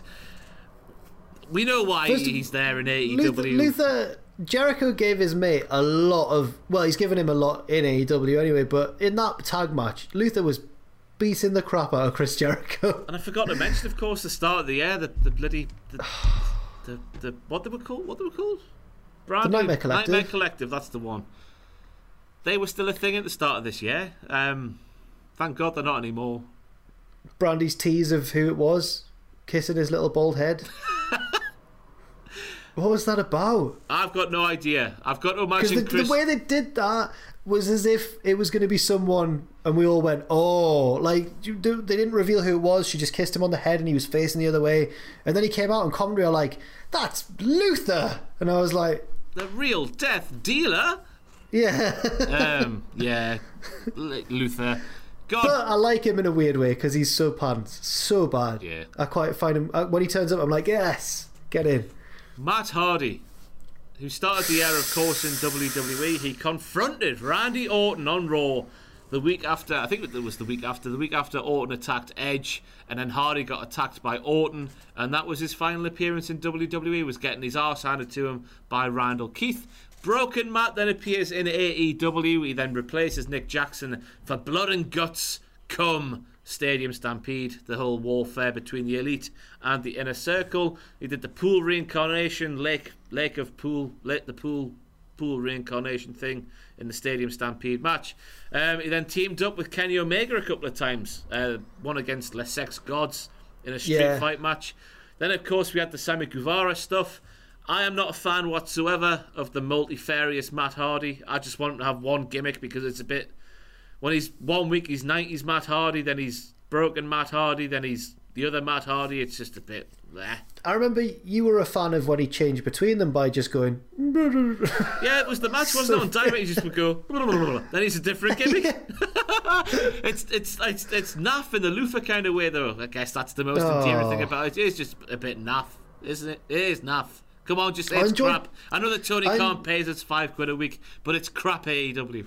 I enjoyed bits of it. I enjoyed the match with Jericho and Sammy, with the locking him in the freezer and then him getting out. And they ran over Sammy in a golf cart. Yeah, that was good. Yeah. But then there was the fall, which was terrifying at All Out as well, which they should just never have let him carry on that match. No. At all. I'm glad he didn't get more hurt. And then the Elite Deletion match as well, we've got to mention. That was all kinds of fun, seeing Gangrel in AEW and the Hurricane, of course. Interactions with Private Party, I guess, are the other noteworthy things from 2024, Matt Hardy.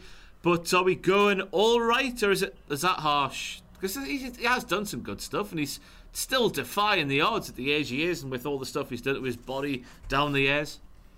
I think that I'm fine with him just being in all right, though. It's not really hit like it has in previous years, has it? It's not really worked. It's not really clicked. No, it started off hot. It was like, oh, here we go. But since then, it has fizzled a bit. But I'm all right with that, because AEW are doing a good job of pairing their bigger stars, the older ones, with, like in his case, Private Party. And it looks like they might be we don't know at the time of recording, but didn't he recently eliminate one of them from the Battle Royal just cause? Yeah. You might be turning on his lads. Every man for himself and all that malarkey. Yeah. Now we move on to Miro, and it beggars belief that AEW, who listens to the fans so much, would see how Rusev was booked, especially when Rusev Day was a thing, and even though he was most over thing in the company and the t-shirt sales were the best in the company wanted to be a heel, so a heel he was. Surely they could see that everyone was gagging for Rusev Miro to be a babyface, but no, he's still a heel, battling against best friends. He started the year in WWE, of course we should mention this, feuding with Lana and Lashley, teaming up with Liv Morgan. That was quickly scrapped. His final appearance for WWE was alongside Humberto Carrillo. Yes, Rusev and Humberto, the tag team of your dreams. What a good looking tag team, by the way, in different ways, of course. Absolutely. Against Lashley and Garza, they lost that match, I presume. He was released in April, along with all the rest of the lads and lasses. The COVID cuts, I think they're known as. Heartbreakingly so. Debuted in AEW in September as the best. He is the best. He is the best man. Crap theme. Not a fan of it whatsoever. But then, there was the stuff with the video game machine thingy getting broken, and then there was something where they turned the Xbox off, and whoa. Yeah. I feel like a bit of a fool, Ross, because when he first debuted in that tag team with Kip Sabian, and everyone went on Twitter and said, oh, why? I jumped on Twitter and said, don't panic, everybody.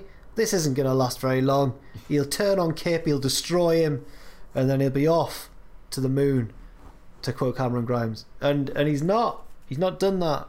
And I've seen theories that he doesn't care about wrestling anymore, and he's just doing it to advertise his Twitch, which could be true. Which could be true because, you know. Hey, who knows? He might be like Mrs. Thea Trinidad.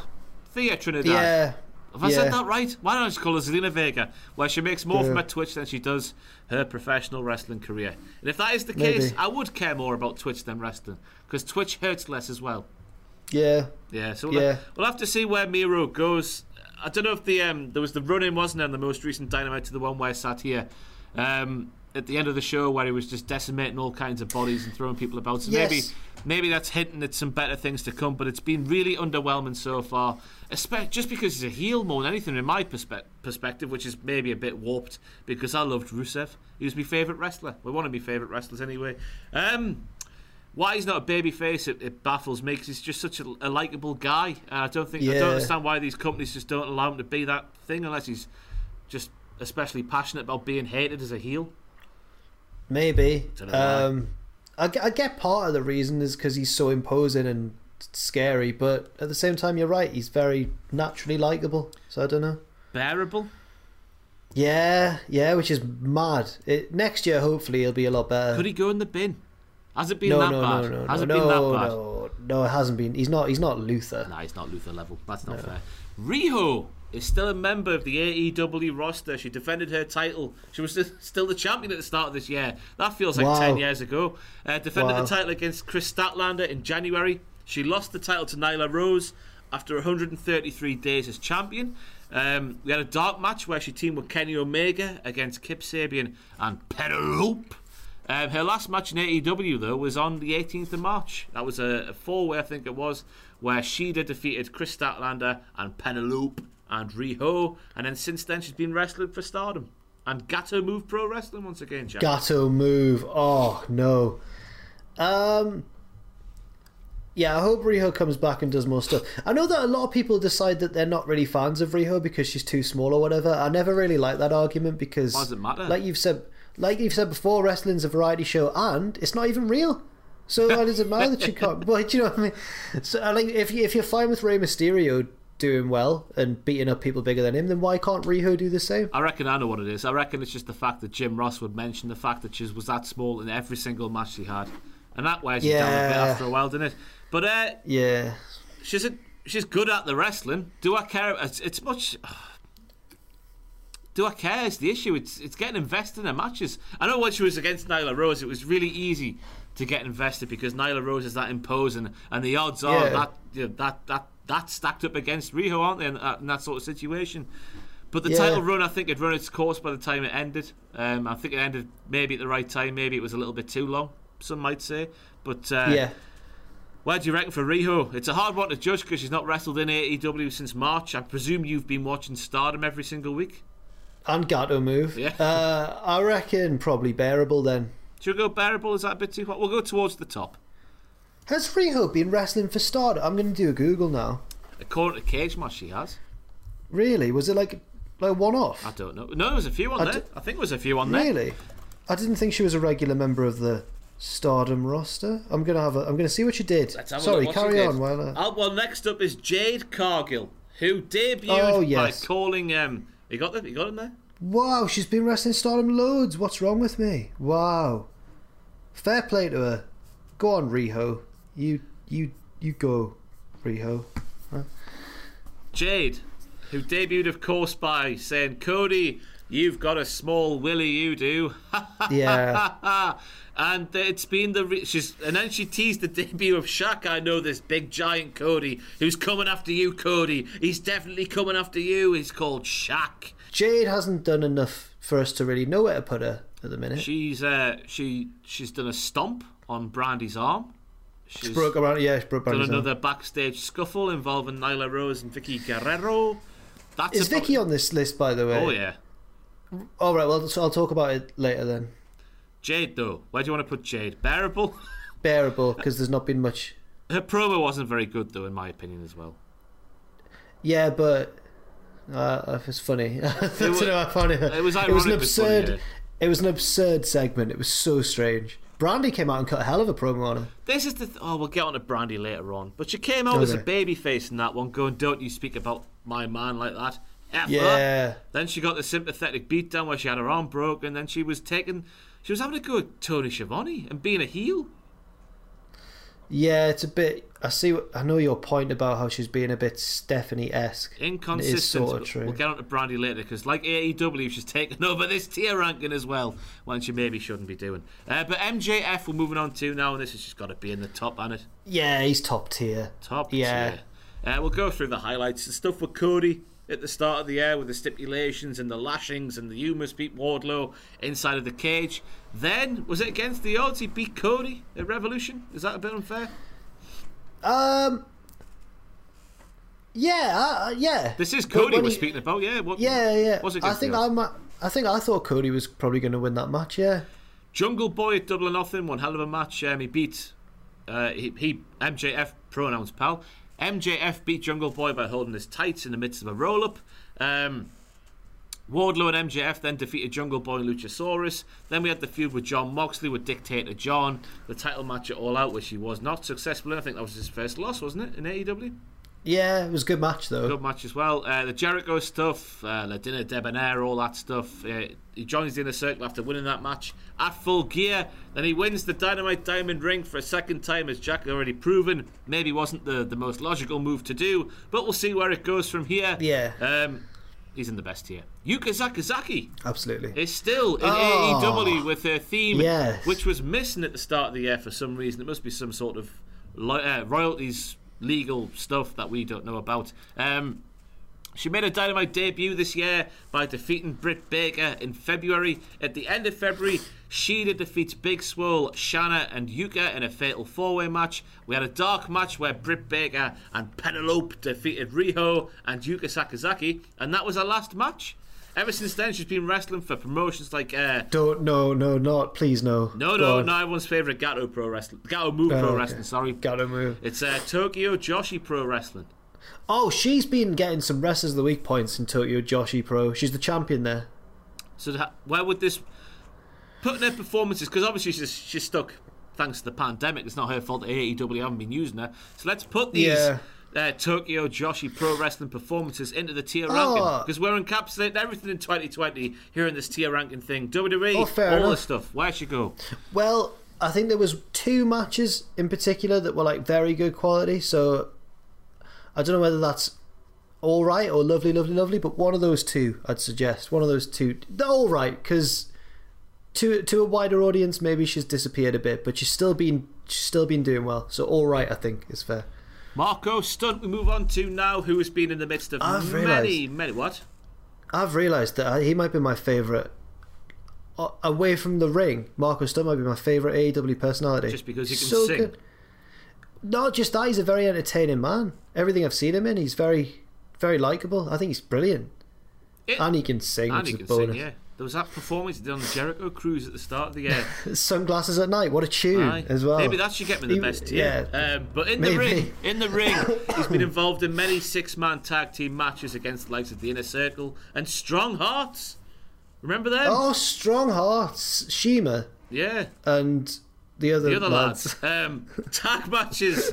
He's been involved with both Jungle Boy and Luchasaurus, and all 3 of them, of course. Squash match defeats against the likes of Lance Archer and Brody Lee, where he was thrown about like a small wrestling figurine toy kind of thing. Yeah. He had a match versus MJF as well. Moving into more singles matches stuff as the year sort of went on. He had singles matches against Joey Janela and Sammy Guevara on Dark. He's had matches for GCW and that aforementioned Cape Championship Wrestling. So where do we reckon for Marco Stunt here in the year 2020? Luchasaurus is in just about bearable. Jungle Boy is in all right. Oh, that's really tricky because he's not stood out as much as Jungle Boy, in my opinion. But he's done a bit better than Luchasaurus, so he's like in between those 2. We'll go the top of bearable alongside yeah. and people of that ilk. So we're moving on to the Young Bucks. Oh, okay. Highlights for the year. We've got the Revolution match against Page and Omega. Full Gear, FTR. We've got 8-man tags, 12-man tags, the stuff against the Butcher and the Blade. Stadium Stampede with Matt jumping off the poles there. The goals inside that football stadium. Any other highlights you can think of off the top of your head? Only it was a low light, the weird heel turn, but apart from that, no, they've been pretty class, haven't they? No, I think you've covered pretty much all of it there that I can think of. I mean, the Young Bucks are really consistent. They'll have good performances like every week they're on, and it's not always the sort of match that people enjoy, but when they're on form, there's not really any tag teams like them. one bit that I enjoyed was when Nick was at home and couldn't show up to tapings, so they did the old Toy Story Woody and Buzz. Like, Matt was like, Nick was off camera and Matt was pretending he was there. He's like, come on, Nick. Because his foot would appear from off camera and kick someone, and Matt would be like, yeah, that showed you. Come on, Nick, let's go. Yeah. And you had to just, they must think we're stupid. But apart from that, they're not my favourite tags. I'm always more on the FTR side of the divide, but I feel like they've got to be top tier though. Yeah, Nick Jackson's firmly in the top tier, with Matt holding on to Nick. As the what? They do though, don't they? It's always Nick doing all the work. It's Nick doing all the flips and Matt doing all the story. The story. Matt being lazy and pretending he's injured. No, that's what I reckon. No, I'm joking. Fair enough. I'm being facetious, of course. They are both good, aren't they? They're not my favourite tag team either, but you got to respect by what they do inside the wrestling ring. Yeah. Matt Sydal, who of course had one hell of a debut at All Out as the surprise entrant in the Casino Battle Royal, slipped on the top turnbuckle. Very humid night, lots of sweat. He slipped, nearly died. Thankfully, he didn't. Lost to Sean Spears on Late Night Dynamite. This is weird because he debuted as the big surprise entrant in that Casino Battle Royal and then lost a few matches, which is not how you would think. Because wasn't there rumours of somebody else being the original plan? Was it Nick Gage? Oh, was it? Apparently, wow. I think I read that somewhere, unless I dreamt it. Bloody hell. Then we had losing matches to Brian Cage on Dynamite with that spot I mentioned earlier where he sort of dove off the top rope towards Brian Cage, who caught his arm in there, then did a suplex. It was amazing to see. He also turned up for Defy Wrestling. Not Defiant Wrestling. Jesus. PWX, IWA Denver, USA Pro Wrestling, and Ring of Honor. Why I've done those in that order, I've got no idea. Surely I should have done Ring of Honor first. But he's had a few wins on Dark over more recent times against the likes of Aaron Solo, 5 of the Dark Order, Christopher Daniels, Lee Johnson, and Michael Nakazawa. So where are we going for Matt's side? It's been weird. Yeah, I've got to say bearable, unfortunately. Why are you saying bearable, unfortunately? Well, you've got to take that big botch into account, even though it wasn't his fault. It wasn't an ideal debut, and since then he's been very lower card. He's been a very lower card guy. Yeah, it's weird how they bring him into such a big position, like the surprise entrant in the Battle Royal, and then just have him lose a fair few matches. Who was the other one? Brian Cage was the other surprise entrant. So yeah, it is weird. Michael Nakazawa. Speaking of him, he's had a massive point? He's had a massive because he's Kenny Omega's friend, of course. Yeah. Best friends defeat Kenny Omega and Michael Nakazawa. I think that was in April. We had the stuff at the start of the year where War Geordie Pack was being a dick to Michael Nakazawa to get to Kenny Omega. Then he's been exclusively on AEW Dark, which means I haven't seen too much of Michael Nakazawa. Yeah. Bin? Bearable? Yeah, he's been for me, unfortunately. We'll go Bin. I don't mind him. I'm sure he's a nice man. He's fun to watch when he gets the body oil out and he's... But is there any nuance? Is there any... I think he showed up at Triple Mania, actually, to help Kenny. Did he? Didn't work very well, but he tried. Yeah. Jack the Jobber loves Michael Nakazawa. Do I? Well, why have you said this? Because you clearly don't. I bless him. He had that match with Jabali as well. That was last year, wasn't it? Last year and should never be spoken of again. Yeah, he's been, unfortunately, for me. Yeah, I'm not going to argue with that. Nyla Rose defeated Riho to win the AEW Women's World title on Dynamite towards the start of the year. We had the successful defence against Chris Statlander at Revolution, which was a good match, if memory serves. Yes. Double or nothing. Rose loses the title to Shida. When I thought was that the no DQ match? I think it was because the kendo stick stuff. I was thinking Nyla Rose is starting to cut really good promos and starting to become more of a character. Where she was like, "You're looking for your kendo stick, Shida? I found it here, bitch, bosh." Yeah, it was good. Then you're thinking, well, she's coming into her own here, sort of like a sassy heel.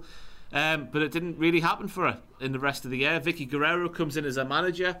With Vicky Guerrero saying, I've come here. Oh, Nyla Rose was saying, I need a manager to take me to the next level and make me world champion, even though I've already held the title. He didn't need it at all. But then again, you're thinking Vicky Guerrero, one hell of a heel promo. Nyla Rose coming into her own as a character. Could be a match made in heaven here. Hasn't happened at all. Barely scratched the surface. I don't think Nyla needed Vicky. No. You know, maybe Jade needed Vicky.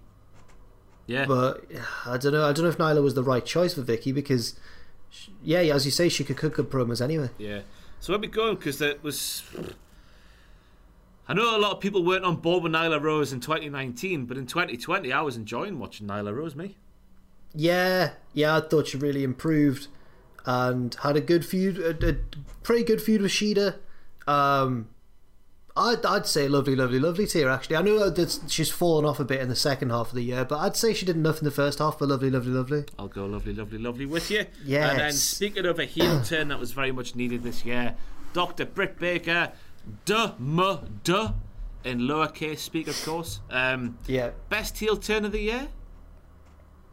Yeah, it's up there, isn't it? It was needed as well because she wasn't really working as a babyface. No, I am a dentist, therefore a good person. I can smile, Yeah. but I haven't got much else of a purpose in the wrestling. But then the heel turn happened, and I reckon she became the female Chris Jericho. I don't know how much input Chris Jericho That's a good shout. had in her promos and whatnot, because apparently Jericho does help out with some people backstage. But what she did, it was very much like Chris Jericho circa 2003, 2001 kind of time.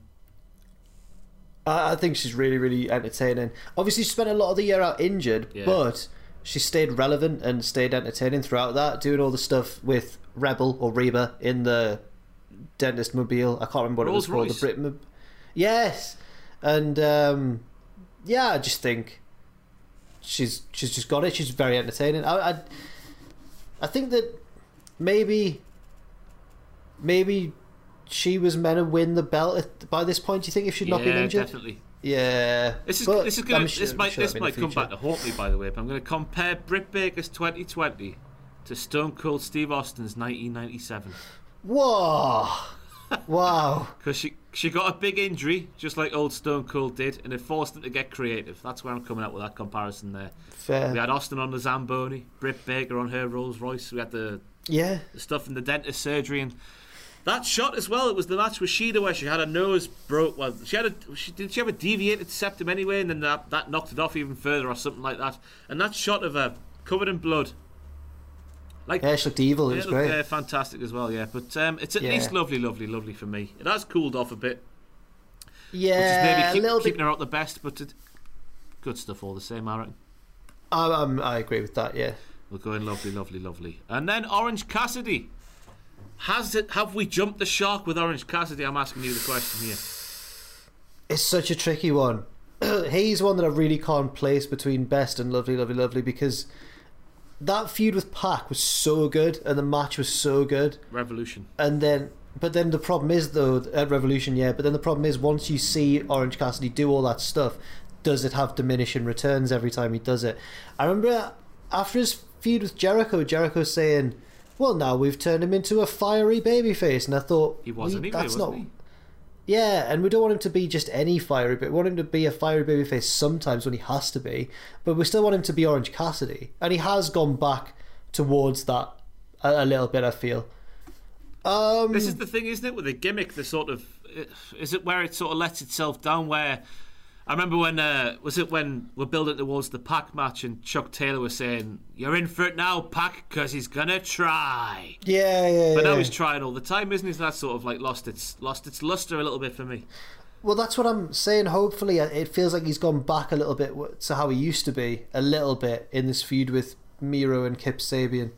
But I can't place him, Ross. I don't know. I'll go best, because I love that match with Pac at Revolution. Because the big fear it was for me anyway, heading into Revolution, is more on Pac's side of the tracks, if you want, in the fact that were they going to make Pac wrestle an Orange Cassidy match rather than make an Orange Cassidy wrestle the Pac match, if that makes any sense. Yeah. But it's been a year full of highlights again. They're in dangerous territory with, obviously, as we're saying, with the stuff becoming a bit like, jumping the shark a bit. The Mimosa Mayhem match was a highlight. The stuff with Chris Jericho. He failed to take the TNT title from Brody, and then he failed to take the TNT title as well from Cody, but that was due to a time limit draw. Oh yeah, that was a good match. Yeah, that was a good match as well. So yeah, I still like Orange Cassidy, but we are getting dangerously close, I reckon. Just need to sort of, make him go away for a bit, a few more character stuff rather than matches to get that character stuff back on track, I reckon. Yeah. He's still good. Chris Statlander, who's had a very unlucky year here in 2020, started off the year looking like she was being primed to be a sort of contender for the women's title, which she was, of course. I mean, maybe primed to hold the title. Is that fair? Yes, I think maybe. I think that it would have been like, if they'd all gone the way they wanted, maybe it would have gone from Shida to Britt Baker, and then it would have been Statlander who took it from Britt Baker, maybe. Yeah. Maybe. Where do you... But it might not. Maybe Statlander was one for the future for them. Where do you stand on the whole, oh, she's an alien, that's too silly for the wrestlers? Oh, I don't think it's too silly. I feel as though... I don't know if this is going to make sense or not, but I feel as though with these sort of people like her and Abaddon, right, they're not literally the things that they are. They're just so wacky. Oh, I don't know if that's going to make any sense or not. I'm fine with Chris Statlander. If you're moaning about if you're moaning about Chris Statlander being an alien, you're full of pish. I think it's a load of crap, that argument. It's wrestling, man. Lighten up, will you? Yeah. Of course, we started the year with Chris Statlander locked in a feud with Brandy and the Nightmare Collective. Oh, yeah. Remember all that stuff at the start of the year? Yeah. What was that segment they did on Dynamite that was universally shunned from everybody's memory, including mine? Was it yours as well? Did they take her hair? No. There was something happened. I can't remember what it was. Was it when they were collecting people's hair? Yeah, Awesome Kong was collecting. Was that... people have fellas saying... Oh! Was it when Chris Statlander and Luther got on each other's faces? Something happened that was weird, and then they cut to a commercial break, and I'm forgetting about it, to be honest with you. Lost the title match. Did they recruit... Sorry, go on. Did they recruit her, or try to recruit her, and then she said no? And that might have been it. Maybe. But something weird did happen, yeah. Yeah. We had the title match, obviously, with Nyla Rose, where Chris Statlander was unsuccessful. Then we got injured, and Chris Statlander's last match was in June. So, I mean, it was threatening to do some things. Injury cut her down in her prime. She's coming back soonish, I think. Going off her social media game. She's been doing some workouts and stuff like that with her rehabilitation. That's good. Rehabilitation, I should say, not workouts. That shows how much I go to the gym. But Chris Statlander, bearable just because of the injury. And the crap at the start of the year with the Nightmare Collective. But she could have a big next year. I'm excited. Santana and Ortiz, proud and powerful. Headlines for this year: Stadium Stampede match, the 5-star parking lot fight with the Best Friends. They were involved in the Elite Deletion as well, of course, and the Las Vegas party. All the Inner Circle stuff's always, well, pretty much always entertaining. Where are you saying for proud and powerful? I'm saying lovely, lovely, lovely for Proud and Powerful. I think that they've had a really good year in terms of, like Jake Hager, they've got a place in the Inner Circle and they've got their own little niche. And I think also they can be relied upon to have really good tag team matches when they need to as well. And Ortiz is very funny and Santana's very cool. So yeah, I've got no issues with them being in lovely, lovely, lovely, lovely, lovely, lovely tier. I would agree with that. Next up, War Geordie Pac, of course, started the year feuding with Kenny Omega, going after Michael Nakazawa. That 30-minute Iron Man match on Dynamite. Pac lost, of course, after it went to sudden death overtime. Yes. That's the way it went. Orange Cassidy feud heading into Revolution. That was so good, as we mentioned, because Orange Cassidy wrestled a Pac match rather than Pac looking like a silly bastard going after Orange Cassidy in that sort of match. Death Triangle was then born, and then War Geordie Pac, thanks to the COVID, had 7 months off. He then goes back and goes after Eddie Kingston, Buddy Laird and all that malarkey. Gets the Lucha Bros back. Death Triangle is still a thing. Then I think they're wrestling on the next Dynamite in a couple of days' time, aren't they? Yes, I think so. Yes, yeah. So that's where we are currently. So unless something monumental happens, an alright year for Pac. Oh, I was going to say a lovely, lovely, lovely one. I was going to say he would have been competing for best tier if it wasn't for the long layoff that he had. Well, I'll go with that. I was going to just say just because of the 7 months off had that ruined. Was things. it that long? Oh, that's quite. Excuse me, that's quite a long time. But I think he's had some really good matches as well, though. He has as well. And he's from Newcastle as well. And he's from Newcastle, yeah. Penta. We started the year with Hangman and Kenny defeating Penta and Rey Fenix with the tag titles on the line. That would have been a good match. It doesn't stand out in my mind, but I'm assuming it would have been fantastic. I can't remember. It was. I think it was on the same episode as the Cody and Wardlow cage match, which overshadowed it slightly. Might be why I can't remember it. Death Triangle then forming, of course, so those three lads defeated Joey Janela and Private Party in their first match together. Then, of course, we have the stuff with FTR. They defeat a lot of big losses for Pentagon this year. They defeat the Lucha Bros in tag team action. Then, of course, we had the stuff with Eddie Kingston, with Penta being Eddie Kingston's best friend. Penta would replace Phoenix in the tournament, the world title tournament, after Phoenix got injured. A couple of showcase matches with his brother where they just did some good things and nearly killed each other, doing some death-defying things. You would think the brothers didn't like each other, the stuff they were doing to each other in those matches. Eddie tried to tear them apart, tried to get into Penta's head, call him his best friend, tried to kick Rey Fenix to the curb. Didn't happen, of course. Pac comes back and the Death Triangle is back on track. Turning out for AAA, of course, as well. On top of that, I haven't seen... Well, did they? Well, on the most recent one, they did it earlier on. They were on Triple Mania. They retained the tag belts, which was surprising to everyone because everyone thought this was a good time to drop them. Is that the same reign where they won them from? Did they win them from Young Bucks? I feel like they did, and it might be the same reign. Yeah, in that AEW ladder match thing a while ago. Yeah, maybe. But it's one of the top two. It's lovely, yeah, for Penta. I think so. Yeah, lovely. Not got the wins, but the performances have still been there. I think it's fair to say. And he's been kind of everywhere for them. He's been very helpful. Like how Asuka's been doing everything in WWE since they've had to restrict everything. I think Penta and Phoenix have done a lot for AEW as well. Pretty Peter Avalon, who's much of his year has been taken up by the race to the bottom against Brandon Cutler. We've been through that with the Initiative, then they split up, then they feud again. A count out, a double DQ, then Peter won to become the second worst wrestler in kayfabe in AEW. Then he became Pretty Peter coming out of that. Pretty Peter. He became Pretty Peter. Picked pineapples. Pecker. Yep. And he's just been living his best life, I've got written down here, on his chaise lounge. Or is it just a big pillow on the floor, eating grapes in the crowd? What do you think? Where do you think we should put him? Do you feel harsh putting him in bin? Yeah, because Brandon Cutler's unbearable. Is Brandon Cutler unbearable? Oh, well, then Peter's got to be unbearable as well, then. Yeah. I don't know what else you say there. He did. I find him entertaining, though. To be fair. Yeah, I do like the Pretty Peter shtick when he's putting all these garish faces and he's clearly not pretty. He's not pretty at all, but he is pretty at the same time. I bet if he tried, if he was actually trying to look nice, he could do all right. Probably. Then we have a name which I didn't realise was a pun, but is actually a pun. Oh. We have Press 10 Vance. His actual name in AEW was PRES, then a number 10. Oh. So obviously it used to be Preston, but now it's Press 10. Can you tell me what he's done this year, please? Because I'm struggling. He teamed with Sean Spears on the New Year's Day episode. I presume it was taped on Dark. 10, right. Because he's in the Dark Order as number 10. Oh, right. Oh, that's... Oh, him. Yeah, him. Oh, right. 10. Oh, right. He used to be called Preston Vance. And then now he's pressed 10. Now he's pressed 10 Vance.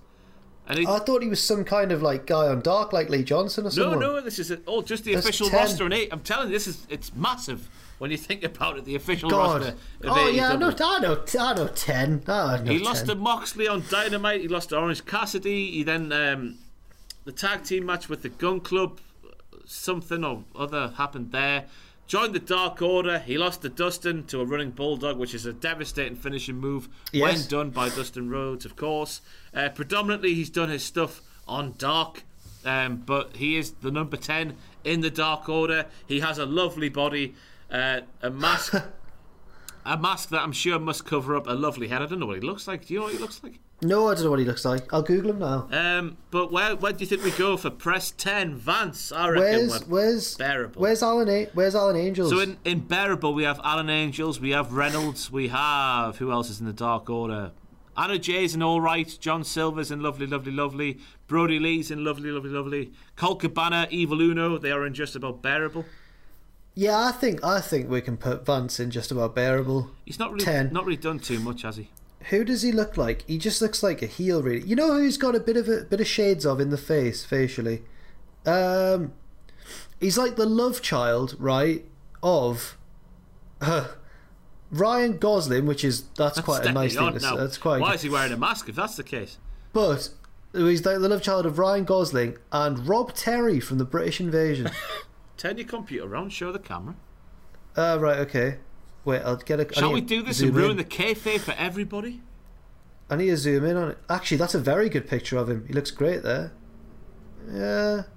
Well, how do I get a zoom? I'll just hold it up to the camera. Is that gonna... Wow! He looks like Chris Masters from a long way away. Yeah, maybe that's a... Is that an accurate representation of what he looks like? Preston Vance. I don't know if we've just done the wrong thing there, because I remember putting a picture in the year 2020, by the way, of Kane, but Kane from like 1997. So it was Kane in his original attire, but it was Kane unmasked. I think it was from the Undertaker documentary or something like that. And people told me to delete it, even though it was from 23 years ago. What? Kane? Yeah. That's weird. Yeah. That's very strange. So, Press 10 Vance with his punny name is in Just About Bearable. And now we move on to Billy Gunn, who, I don't know if you've seen Austin's tweets over the last little while, but he's in some sort of bodybuilding competition. And if Vince McMahon saw Billy Gunn here in the year 2020, wow! The meat on Billy Gunn. He's in incredible shape. In terms of what he's done in AEW, he was in the the All Out Casino Battle Royal. MJF defeated Billy, not Billy Gunn, just Billy, on an episode of Dynamite. He was in the number 1 contenders Battle Royal on Dynamite once again. Jungle Boy won that one, I think. Did he win that one? I think he won that one. Yes, I think so. But in Gun Club action, he's won 13 of 14 tag team matches, and 12 of 13 of those have happened on Dark. Do we just put Billy where Austin Gunn is? Where did Austin go? Bearable, I think. Austin Gunn, running through the forest. I think there he is in Just About Bearable. He's in Just About Bearable. We'll put him next to Billy can go with Even though Billy I reckon he should be a stage higher, just because he's defying the odds at the age of 74. Yeah, but he's not. He's no Dustin. He's not. Nah. Well, I mean, physically, yes, absolutely, but in terms of wrestling matches, Dustin's a step above, I think. Bearable it is for Billy Gunn, and now we're moving on to QT Marshall. That should be his name. Bearable Billy Gunn. QT Marshall. And what's your issue with QT? I just think he's a bit. It doesn't really add anything for me. It was funny when he was doing the Sasuke specials and that, and like you're thinking, he shouldn't be able to do that, but he's doing it, and it's very impressive. But when I see the Nightmare Family now, what are they called? Yes. Is that the tag team name? The Nightmare Family. Oh, they're the Natural Nightmares. Natural Nightmares, that's the one. And then the Nightmare Family is like the wider group. All 100 of them. It's I don't. When I see QT Marshall, I don't feel anything inside. No. Do you? Yeah, you know. You don't either. we had that sewn up there. Apparently he's very important backstage. He does the training at the Nightmare Factory, where he was training Hook until Hook went and got trained by his dad or something. And if you listen to Cody's second appearance on apparently whenever Cody said he always wanted to be the guy backstage who, if people said, "What, help me with this, what do I do?" Cody knew the answers, and he's since realised that person is actually QT. He runs the show backstage. Fair play, apparently. But we're here to judge what they've done in the wrestling ring. He's been predominantly on Dark so far in 2020. Squash match losses to Brody Lee and to Lance Archer. AEW tag team title match, the tag team tandem of Page and Omega defeat the Natural Nightmares. All Out. He did some things with the Natural Nightmares and Matt Cardona. Remember him? And Scorpio Sky defeating Colt Cabana and some other members of the Dark Order. Then we have the stuff with Ali. And Ali maxing out his credit cards and that leading to the Bunkhouse match. The Bunkhouse match was good. I can appreciate that match.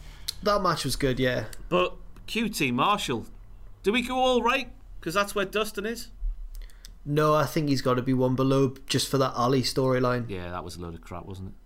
Yeah. Leva Bates has had 4 matches here in the year 2020. I think she must do social media stuff during Dynamite, because she's always sat there with the laptop, isn't she, at ringside? Yeah. She's doing gifs like I used to do for WCPW back in the day.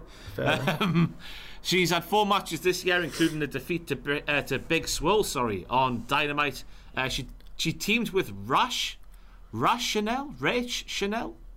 Okay. You recognise that name? Not especially. In the tag team tournament that happened.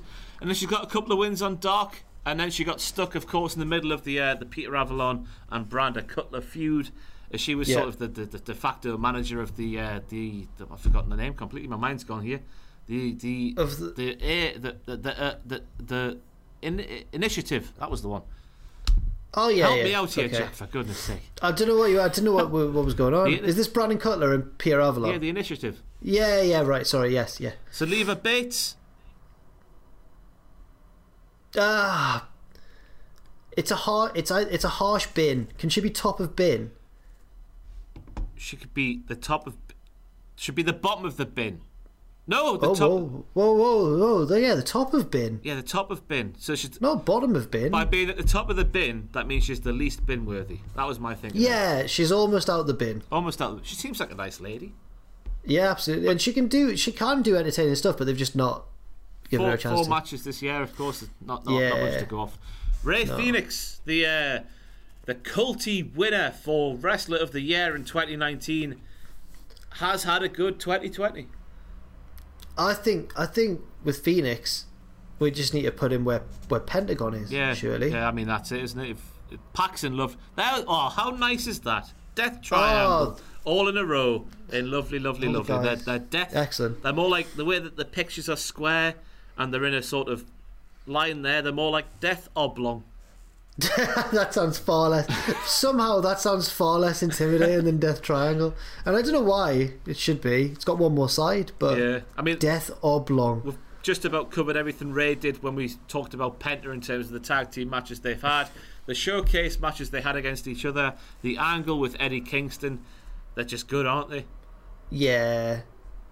I can't think of anything else to say about Phoenix. Really good. Tully Blanchard. Ooh. Interesting, yeah, because at the start of the year, you may recall that Sean Spears was looking for a tag team partner, and Tully Blanchard was at the forefront of that with a social media fans send your videos in kind of thing. I think Simon Miller got pretty close, didn't he? Or something, I don't know. Yeah, I'd have picked Simon. I'd have picked Simon as well. He's got lovely big muscles and he's a very nice man to boot. The angle was dropped, however, because of the COVID pandemic and stuff, and then I think Tully went home for a while because of the COVID and because he's old and maybe he's got some underlying health issues. I'm speaking out of turn here. I'm not. Or he's just shielding. He was shielding. Just playing it safe, as we all did. At the start of the pandemic. Absolutely. Being sensible. He then returned, and then we had the stuff with. Obviously, when Tully was away, Sean Spears did the match with Dustin, and then the boxers were there with Tully's face on Sean Spears' tally whacker. So Blanchard returned and said, "Sean, you're not being serious enough, pal. Here is a glove from the 1980s." And then that glove gave Sean Spears the ability to wrestle really well all of a sudden.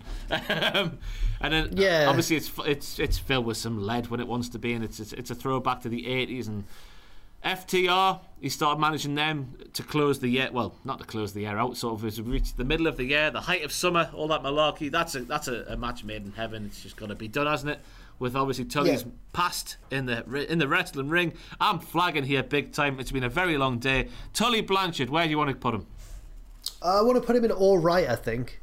What were you thinking? I think that's fair. It's been understated this year, hasn't it, for Tully Blanchard? I think so, and I think he also had a promo once where he didn't quite explain it that well when they were explaining the rules of the Open Challenge. Yeah. And I was like, Tully, what are you getting at here? But generally, I think he's been all right. Ricky Starks. The Revolution is televised, but it started in the NWA. He defeated Eddie Kingston in the first round, Matt Cross in the second round, and Tim Storm of all people in the semi-finals of the NWA World Television Championship tournament. And then he finally defeated Trevor Murdoch in the finals. What a win sheet that's is. That's a murderer's row of opponents. Especially Tim Storm. Tim Storm. Did Joe Hendry ever get that match against Tim Storm? No, Joe didn't get the match against Tim. I wish he had. It'll have to happen one day. But then Starks would go on to lose the title to Zicky Dice on the March 3rd episode of Power. Right. Open challenge for the TNT Championship is how he would debut in AEW. We would obviously impress because he's a very impressive man, both to look at and to listen to and to watch doing the wrestles. Dark, he defeated Will Hobbs, and then he started aiding Brian Cage in certain matches, helping Brian Cage to attack the likes of Robert Anthony and Darby Allin, and he created the alliance which would turn into Team Taz.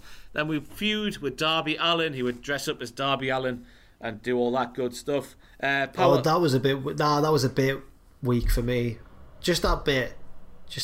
It was alright, I thought. Yeah, it was okay. I might have crapped on it at the time. I can't quite remember, to be honest with you. Powerhouse Hobbs and then Ricky Starks would obviously be teaming together towards the end of the year, as Darby and Cody would be on the other side of the ring, and the debut of Stang. But it's been a pretty decent breakout year for Ricky Starks, all in all. Yeah, I'd say so. I feel like he's got a lot of promise, and I think that AEW are very interested in him alongside people like MJF and Darby as someone for the future. So I'd say lovely. He's not quite had a Darby year, but I think he's getting there, isn't he? Yeah, he'll be there and thereabouts this time next year, surely. TNT title reign, maybe? Possibly, yeah, I can see that happening. Sammy Guevara. Ooh, similar to...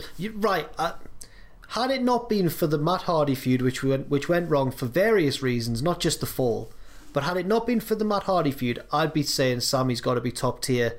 But because of the Matt Hardy feud, which did eat up quite a lot of time and was quite bad, he's getting relegated for me just down to lovely. I'll go with that. He's always entertaining when he's on the screen. At the start of the year, he was feuding with Darby Allin, of course, but he lost the match at Revolution 2. Darby, beaten by Darby again in the first round of the TNT title tournament. Memes with golf carts happened, Stadium Stampede, broken rules, Elite Deletion, all that good stuff. Yeah. That's pretty much his 2020 inside the wrestling ring for AEW. Yeah. I think that's fair then. I think lovely is the fair place to put him. Is he going to turn face and leave the Inner Circle thanks to MJF? I think that's the way to go, isn't it? Yes, I'd say so. How many are left, Ross? There is 1, 2, 3, 4, 5, 6, 7, 8, 9, 10, 11. I can't even count anymore. It's been that long of a day. But 11 left. 11. And the first of Okay, those, that's alright. That's not bad. We can do this. That means we've done 70 so far. There's 70 people in that table. There's 70 pictures in that table. A bit more than 70 people. Now we have Brandy Rhodes, who who started this year, I should say, with the Nightmare Collective. Still very much a thing, but they were disbanded rightfully in February because they were a load of crap. We had a period of time where she was Cody's manager, she was Dustin's manager, she was inoffensive, she was good, she was doing some good things.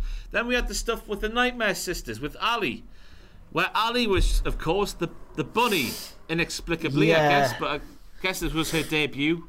No, because she was in that Battle Royal, wasn't she, at the show we were at, wasn't she? Ali, was she? Or Brandy? Ali was, I think, yeah. Yeah, so she turned... Yeah, Brandy was managing Awesome Kong, she brought her out, yes. Yeah. But then she turned into the bunny for a bit, and then all of a sudden she was part of the Nightmare Sisters with Brandy, and they lost in the finals of the Women's Tag Team Tournament. Thank God, because it was becoming a bit Charlotte Flair-ish with Brandy, I thought. A little bit. I feel like Brandy is a hard one to judge because, like you say, there's not a lot of consistency with her. I think she's just about bearable at the minute. I think, yeah. But what were you saying? We can't put Brandy in the bin. Can't put Brandy because she is a good promo. Yes, she is a good promo. You can't take her away from her. I don't like. No. To be honest with you, I think she's that far down the totem pole in terms of wrestling. I know she's got better, but there's I mean, every single woman just about in that list is above her in terms of wrestling ability. Is that? Yeah, she's not. I mean, she's not much of a. But I think she'd probably admit that herself. Hopefully, she's more of a character than a wrestler. Her character wouldn't admit that because her character. No, her character wouldn't. Had Shaq just sat there going, "Hey, maybe while your arm's in the cast, you could take some notes from Jade." Haha.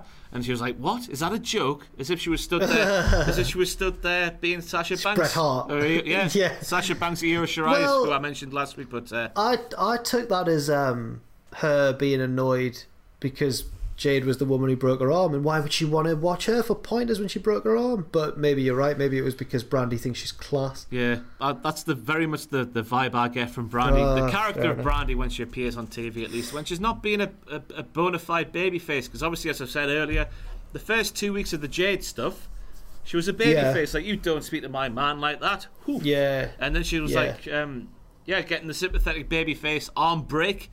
And then she rocked. I know she might have been a bit rattled by what had happened, but like having a go at Tony Schiavone for just calling, it's not Tony's fault. For just calling her the CBO of AEW while reading off everything Shaq does. How's that something against Tony? Well, what's Tony meant to go? Yeah. Former SmackDown ring announcer. I don't know what else he's meant to say. Went through a table at a WCPW show. Yeah. I mean, that was just a heel thing she did on last week's Dynamite as well, Satya. Maybe that'll change. Who knows? It's very inconsistent with Brandy. She does seem to overshadow a lot when she appears on screen when maybe she doesn't need to, and it's a bit. That's where I'm saying it's a bit Charlotte Flair-ish. Because Charlotte Flair obviously was winning the NXT Women's title, and then that only benefited her when it should have benefited other people. And maybe Brandy should be using her star power to help bring up other people to. I don't know. It just. No, I know what you mean. Maybe. I'm just left asking, like, why is she on the TV? Like, what we're really doing here when Brandy's on TV a lot of the time. Yeah. I know what you mean. I think just about bearable for me, though. Yeah, because Nightmare Collective as well. That was a thing this year, and that is unforgivable. AEW. Scorpio Sky lost. He was. Was he? No, he didn't lose the tag team titles, did he?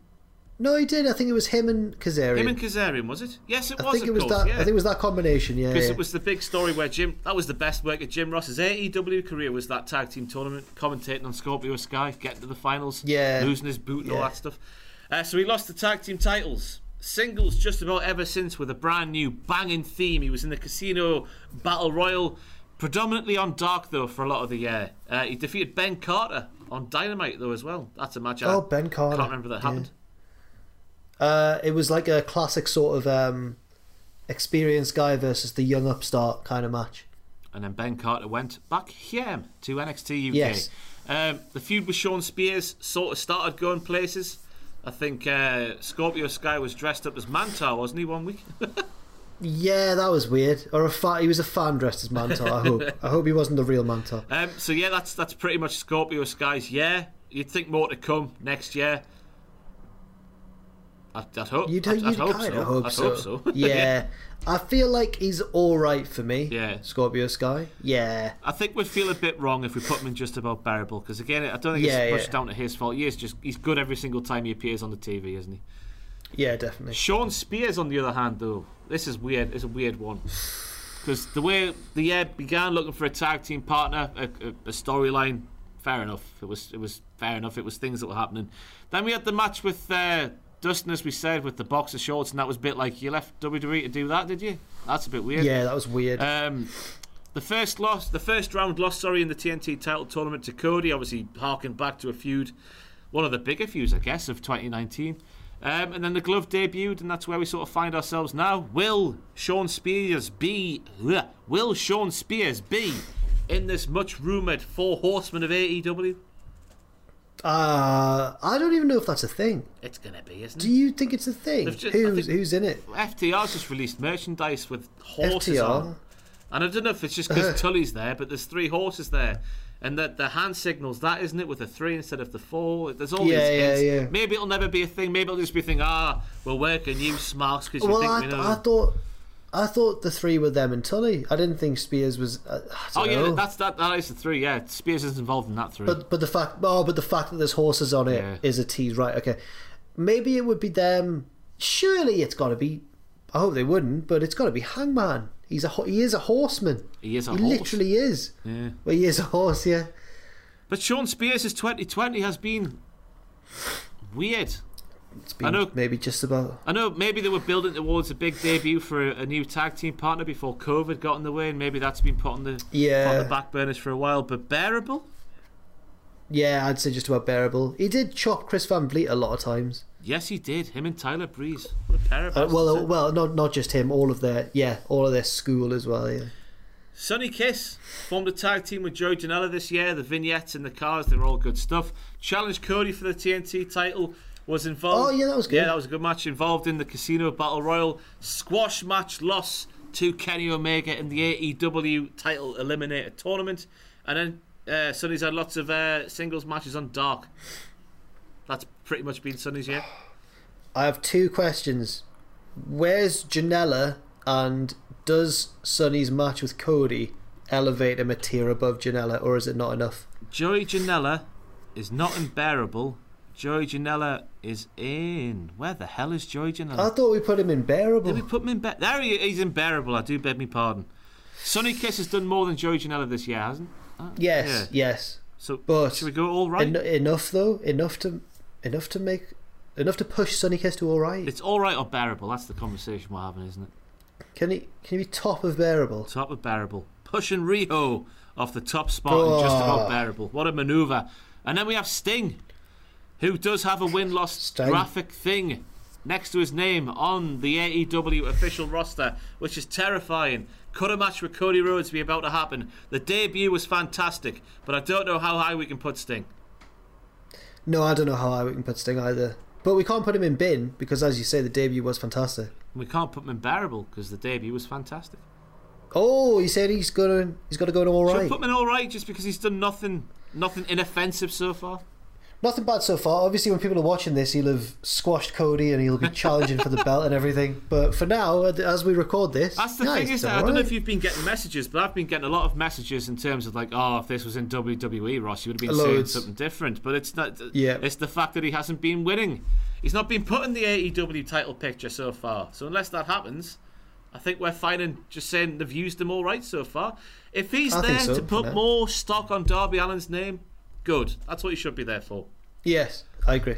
Vicky Guerrero, underwhelming. Ooh, fight for the fallen. Yeah. Fight for the fallen. Guerrero was revealed as Nyla Rose's mysterious mystery manager. Mysterious manager. Whoa, mysterious Vicky. Yes. And then basically all that's happened ever since is a couple of promos. Really basic promos by Vicky standards, by the way, where she's like, I'm here. I'm Vicky Guerrero's... I'm Nyla Rose's business manager, and I do bad things to people. Jade Cargill's arm break on Brandy, she assisted that, but other than that, we're scratching, we're clawing, looking for things to speak about in terms of Vicky Guerrero in AEW. A couple of commentary outings as well, I guess we should mention as well. But it's been very underwhelming. Can we put Vicky in bin? Does Vicky go in bin? Have you done it? Have you put her in? I can't see your tier list. I'm trying to think what she's done to keep her out the bin. There's not much, is there? I don't know if she's done it or not, no. We'll put it in the bin just in terms of you think Vicky Guerrero being the heel manager for a professional wrestler here in 2020. It should be a hell of a lot more than it is at the minute. That's the premise. But there could be something on the horizon, because remember, she berated Nyla and then Nyla took it and walked off. But then she appeared with Nyla to beat up Brandy. Oh no, they scrapped that. I hope not. I hope that comes back. That did happen. I hope they tie that up. I remember what you were speaking about, the promo, and then you're the sort of stare down, and then after. the Jade assist happened after that. So it did. Right then, Stu Grayson. No idea what to say about Stu. What's he done? Why is he not wrestling? Why is he not wrestling anymore? He's really good. He's a fantastic wrestler. Absolutely. But it's all in tag matches, obviously, with Evil Uno predominantly. Lots of wins on AEW Dark. I think he's won his last 7 matches on AEW Dark at the time of recording. He never craps the bed. He always puts on a good wrestling match, but yeah. I don't know what else you say, really. All right. Lovely. Where's Uno? Uno's in bearable. I think Stu's got to go in bearable. He's done less than Uno for me. Should I put him in bearable next to Uno? Yeah, which sounds really harsh, but those lads can have a better 2021. Yeah. I'm sure of it. I hope they do as well, because the Dark Order, they've been getting over. Look at me using insider phrases. Getting popular. I don't like using the insider phrases on video. I don't like getting over. Getting popular organically on AEW. On BTE. Yes. Haven't they? So hopefully that bleeds over more onto the televised stuff. Right then, into the final 1, 2, 3, 4 we go. Butcher and the Blade. Lovely. Whoa! I wasn't expecting that from you. No, I like the Butcher and the Blade. I like the Butcher and the Blade very much, especially the Butcher. Yeah, the Butcher's fantastic. I think the Blade's good as well. I didn't like the storyline with Ali and QT Marshall, but it did, as you mentioned, lead to the Bunkhouse Brawl, which was good. And I find them entertaining, whatever they do, really. They're really good, solid heel tag team wrestlers, and I like their alliance with Eddie Kingston as well. I like that different style as well, because both of them, especially Butcher, and I don't know if this is because I saw it was his 40-something birthday the other day, the Butcher. Oh, all right. He's been in that band since 1998, their band. The band, the Sam music, yeah. The Sam music? It's like music that Sam would like, yeah. Every Time I Die, is that what they're called? Yeah, I think so, yeah. That's just the late 90s, which shows how old he is. I didn't think he was that old, but they're definitely a throwback style, which is very much welcome in this AEW tag team division, because there's a lot of tag teams who do wrestle the same style. And here's a match that happened this year, Jack. MJF, the Butcher, and the Blade defeated Diamond Dallas Page, Dustin Rhodes, and QT Marshall. That was this year. That was this year, apparently. It's crazy. But yeah, great theme, great wardrobe, love their clothes. The match against the Bucks, as we spoke about there, Eddie Kingston, the Bunkhouse. Is lovely a bit too high? No, I think we'll put them there. It's in Christmas, isn't it? It's in Christmas. Yeah, go on. It's Christmas time. Christmas. We're feeling generous, but I don't think we can put Ali in lovely, because apparently I got told, because I was making a big hoo-ha on my WTF moments for whatever Dynamite it was when she came back as the Bunny. She turned into normal Ali without much of a storyline thing. She then turned back into the Bunny after not much of a storyline thing. Yeah. Why did she turn back into Bunny? Because she was back with the Butcher and the Blade. I don't know. Because, what do you mean? What or why? Yeah, why did that happen? They didn't explain it very well. It was all a ruse from Kingston to prove that the Nightmare family could be easily infiltrated. I don't know. That's a nice gap you filled in there. It wasn't my suggestion. I think someone on Twitter said that. I read it. I beg your pardon. But Ali. But I liked it. Ali, why is she not wrestling more? I don't know, actually. I don't know, because remember at the start when they were announcing the big signings to the women's division, and it seemed like Ali was going to be what Britt Baker became, essentially, like one of the faces of it. Because she was a mainstay for the Impact women's division for ages, wasn't she? She was. Her and Chelsea. She had a wedding. She had a Laurel Van Ness. Yeah, her and Chelsea Green and people like that. Yeah, the wedding angle with the Blade. Yeah. No sign of the Butcher, who would have been fantastic in a wedding scenario. Yeah. I think she goes in bearable for now. Yeah, not quite bin-worthy. Although we do need some gaps filled in when it comes to Ali in terms of the storytelling and why she does the things she does and stuff like that. But that's not her fault. That's the Power of the Beast fault. Wardlow. Ooh. Obviously, the steel cage match with Cody is the main headline for him this year. I guess the other main headline is them sort of teasing him getting fed up with MJF's bull poo. It looked like they were going to break up for a while there, but that seems to have gone away over the last few weeks. Other big things, he got to the semi-finals of the World Title Eliminator Tournament before Hangman Page beat his ass. We had the big lumberjack match against Luchasaurus. He's had lots of wins on AEW Dark, and that's just about it. The interactions with Jake Hager. Hopefully they have sex for Christmas or something like that. Rife with tension, yeah. Where do you want to go with? All right? I was going to say just edges into Lovely Lovely. Oh, I'll go with that. Why the hell not? Because I think he's had enough standout performances now. And I'm enjoying the very slow burn Batista Triple H thing with him and MJF as well. And I do like the F10 as a finisher. Yeah. Tear that Brock. And then finally, last but not least, we have Powerhouse Hobbs, the 81st entrant into this mammoth, whopping tier thing. See how weird that is? There's 81 things we've put in that tier thing, and each of them are just about prominently featured on Dynamite. It's crazy, yeah. Powerhouse Hobbs. He appeared for West Coast Pro Wrestling at the start of the year. Lots of matches on AEW Dark. He was losing matches to the likes of Scorpio Sky, to Ricky Starks, to Orange Cassidy, to Sean Spears. He lost to Darby Allin on Dynamite. He was in the Casino Battle Royal. His reaction to Matt Seidel's botch was massively praised. Yes. on the interweb, because everyone knows everything on the interweb. He was then signed to AEW, a proper contract, in September. He was then helping Jon Moxley in Jon Moxley's battles against Brian Cage and Team Taz and people like that. Yeah. Eventually, however, he would turn into a bastard by aligning with Team Taz, turning on Cody, and then he ran away from a 60, is he 61 or 62? 60 whatever year old man with a bat.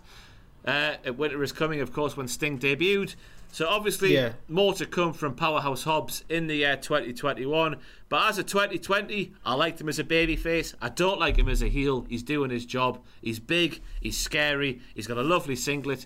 Hasn't wrestled all too much, but what he's done, he's all right, isn't he? Yeah. Had this been before the heel turn, I would have said maybe just about bearable, because his gimmick seemed to be running in with a chair too late to help anybody. That was on purpose, though, wasn't it? But it was on purpose because he didn't want to batter his mate who he was about to join. Now that he's turned heel and he's very effective and put on maybe the best bear hug I've ever seen on Darby Allin. Yeah, ragdolled him like a Christmas present, according to Jim Ross. You ever done that with a Christmas present? No, I've not.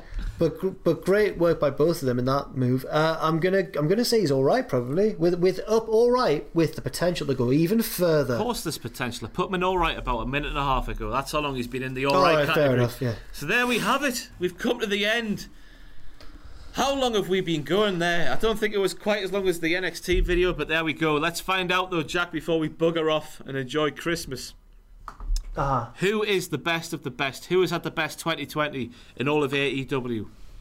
Has Chris Jericho had a better 2020 than Hangman Page? Oh, it's very close, but I'd say that Hangman has had the better 2020. Has Cody Rhodes had a better 2020 than Hangman Page? Oh my god, this is very tricky.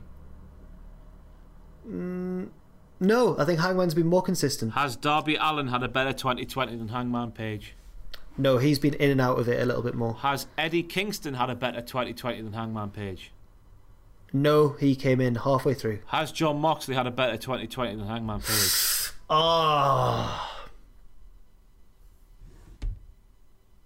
That's really tricky.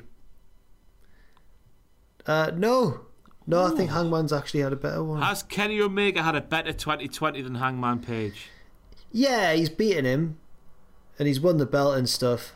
So yeah, Kenny Omega has had a better 2020 because he's directly beaten Hangman Page. However, Hangman's going to be the man to do it, Ross. Hangman's going to beat him in the future. I'd agree with that, especially over the past. And you've got to think about the Impact stuff as well there.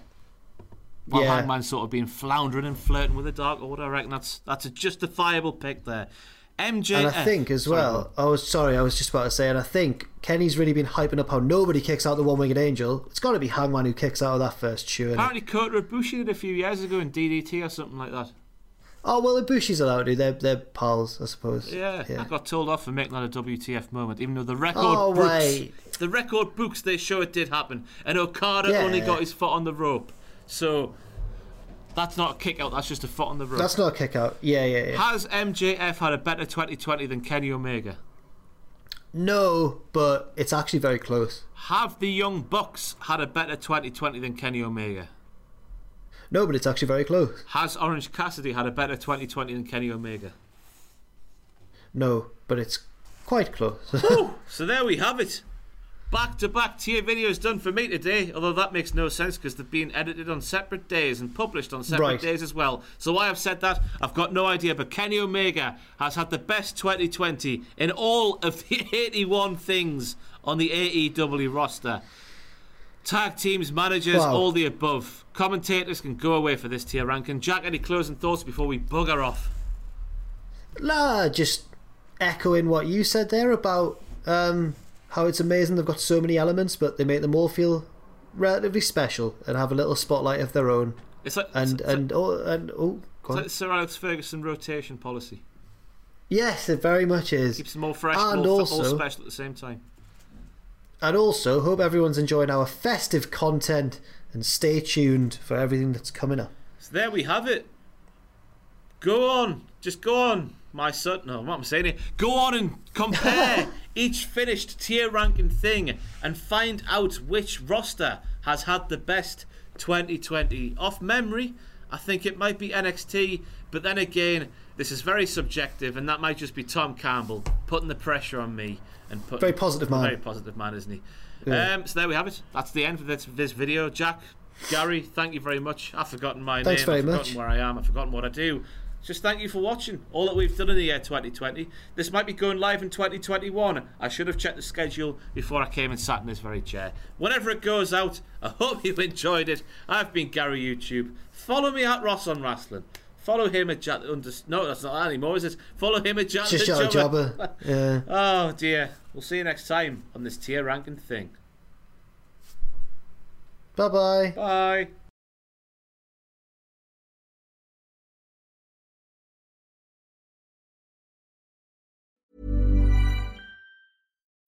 When you need mealtime inspiration, it's worth shopping Kroger, where you'll find over 30,000 mouth-watering choices that excite your inner foodie. And no matter what tasty choice you make, you'll enjoy our everyday low prices, plus extra ways to save, like digital coupons worth over $600 each week. You can also save up to $1 off per gallon at the pump with fuel points. More savings and more inspiring flavors make shopping Kroger worth it every time. Kroger, fresh for everyone. Fuel restrictions apply. Acast powers the world's best podcasts. Here's a show that we recommend. The Real Housewives is a guilty pleasure for most, but if you're looking to not feel guilty about that pleasure, tune in to Everything Iconic with me, Danny Pellegrino, where I break down all the messy moments and behind-the-scenes antics of Bravo's popular franchise. And on Everything Iconic, I also interview celebrity guests like Kelly Ripa, Keke Palmer, Drew Barrymore, Cameron Diaz, and more about their guilty pleasures, their past work, and so much more. So if you're pop culture obsessed and find yourself watching way too much reality TV like me, tune into Everything Iconic with Danny Pellegrino, wherever you listen to podcasts. Acast helps creators launch, grow, and monetize their podcasts everywhere. Acast.com. For all the wrestling headlines in just 10 minutes, search Cultaholic Wrestling News on Apple, Spotify, or wherever you get your podcasts from.